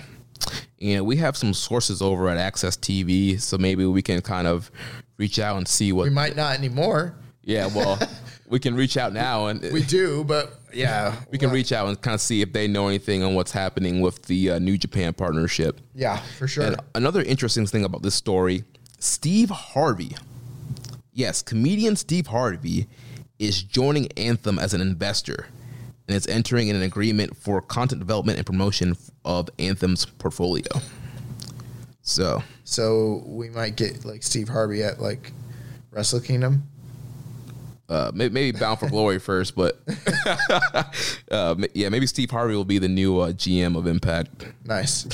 I don't know, but I thought that was a very interesting name to see kind of pop up there. So that wraps up for the news. And before we head out, the recommended match of the week. Young boy, you're up for the recommended match. Okay, guys, I've got the recommended match of the week for you. It's one you're not going to want to miss. And it's one that we've said on this show many, many times, but the time is now. If you haven't seen this, and I bet a bunch of you haven't, you have to go out and watch this match because it is a freaking banger. Lions Project 10, 2017, yes. December, Yagi versus fucking Narita, the first match of the night, 15-minute draw. It is the greatest Young Lions match I've ever seen in my life to this point still. easily over 4 stars. Easily one of the most violent New Japan matches I've ever seen. You have to go see this match. It's on New Japan World. There's no excuse. Freaking Yagi versus Narita was amazing. It was fire. And it's easily the best match of the last Young Lions Cup tournament, by far. Yes, dude. I still remember that drop kick. Bro, that drop kick. We were watching it at the Dojo 1. And, yeah, man. Yeah. If you haven't seen Yagi versus Narita, take 15 minutes out of your life and better yourself. Invest in yourself. Make yourself a better person. Make yourself a better person. Go out there and be somebody. God. Watch Yagi versus Narita from 2017. And then after that, watch the second match. They only had 2 of them. That one's a banger too. Yeah, it was. Dude, why'd you have to leave, Yagi? Oh, man. That's going to do it. That's my recommended match of the week. Nice. Well, that's also, before we go, I just want you guys to know I'm feeling so crappy. But I feel a little bit better doing this show, so thank you guys. Boom. A little bit of keeping a strong style to make you better. So we'll be back next week. We'll be back with reviews of Destruction in Beppu and Destructions in Kagoshima. Make sure you connect with us on social media. On Twitter, I'm at Jeremy L. Donovan. The show is at KI Strong Style. You can also follow us at Social Suplex. On Facebook, we are facebook.com/Social Suplex. You can also find us in the Wrestling Squared Circle Facebook group, facebook.com/group/Wrestling Squared Circle. On Reddit, I am the Pro Black Guy. Josh is keeping it strong style. You can email me, jeremy@socialsuplex.com. You can check out all the other shows on the Social Suplex Podcast Network. On Sundays, we have One Nation Radio, hosted by Rich Latta and James Boyd. On Wednesdays, we have Ricky and Clive Wrestling Show from Scotland. Every other Wednesday, we have our podcast dedicated to independent wrestling, Grown Men Watch This Shit, hosted by Jeremy Tate and Chris Bryant. On Fridays, we have Get in the Ring with Danny and Beast Mike. And on Saturday, we have All Things Elite with Floyd Johnson Jr., Amy O, and All Elite Tiffany. Don't forget to subscribe and leave a rating and review. We will catch you next week on Keeping It Strong Style, the ace of podcasts. Thank you for listening to Keeping It Strong Style. We'll see you next time. Brain fog, insomnia, moodiness, weight gain. Maybe you think they're just part of getting older, but MIDI Health understands that for women over 40, they can all connect to menopause. It's at the root of dozens of symptoms we experience, not just hot flashes. MIDI clinicians are menopause experts, offering safe, effective, FDA-approved solutions covered by insurance. 91% of MIDI patients get relief from symptoms within just 2 months. Book your virtual visit today at joinmidi.com.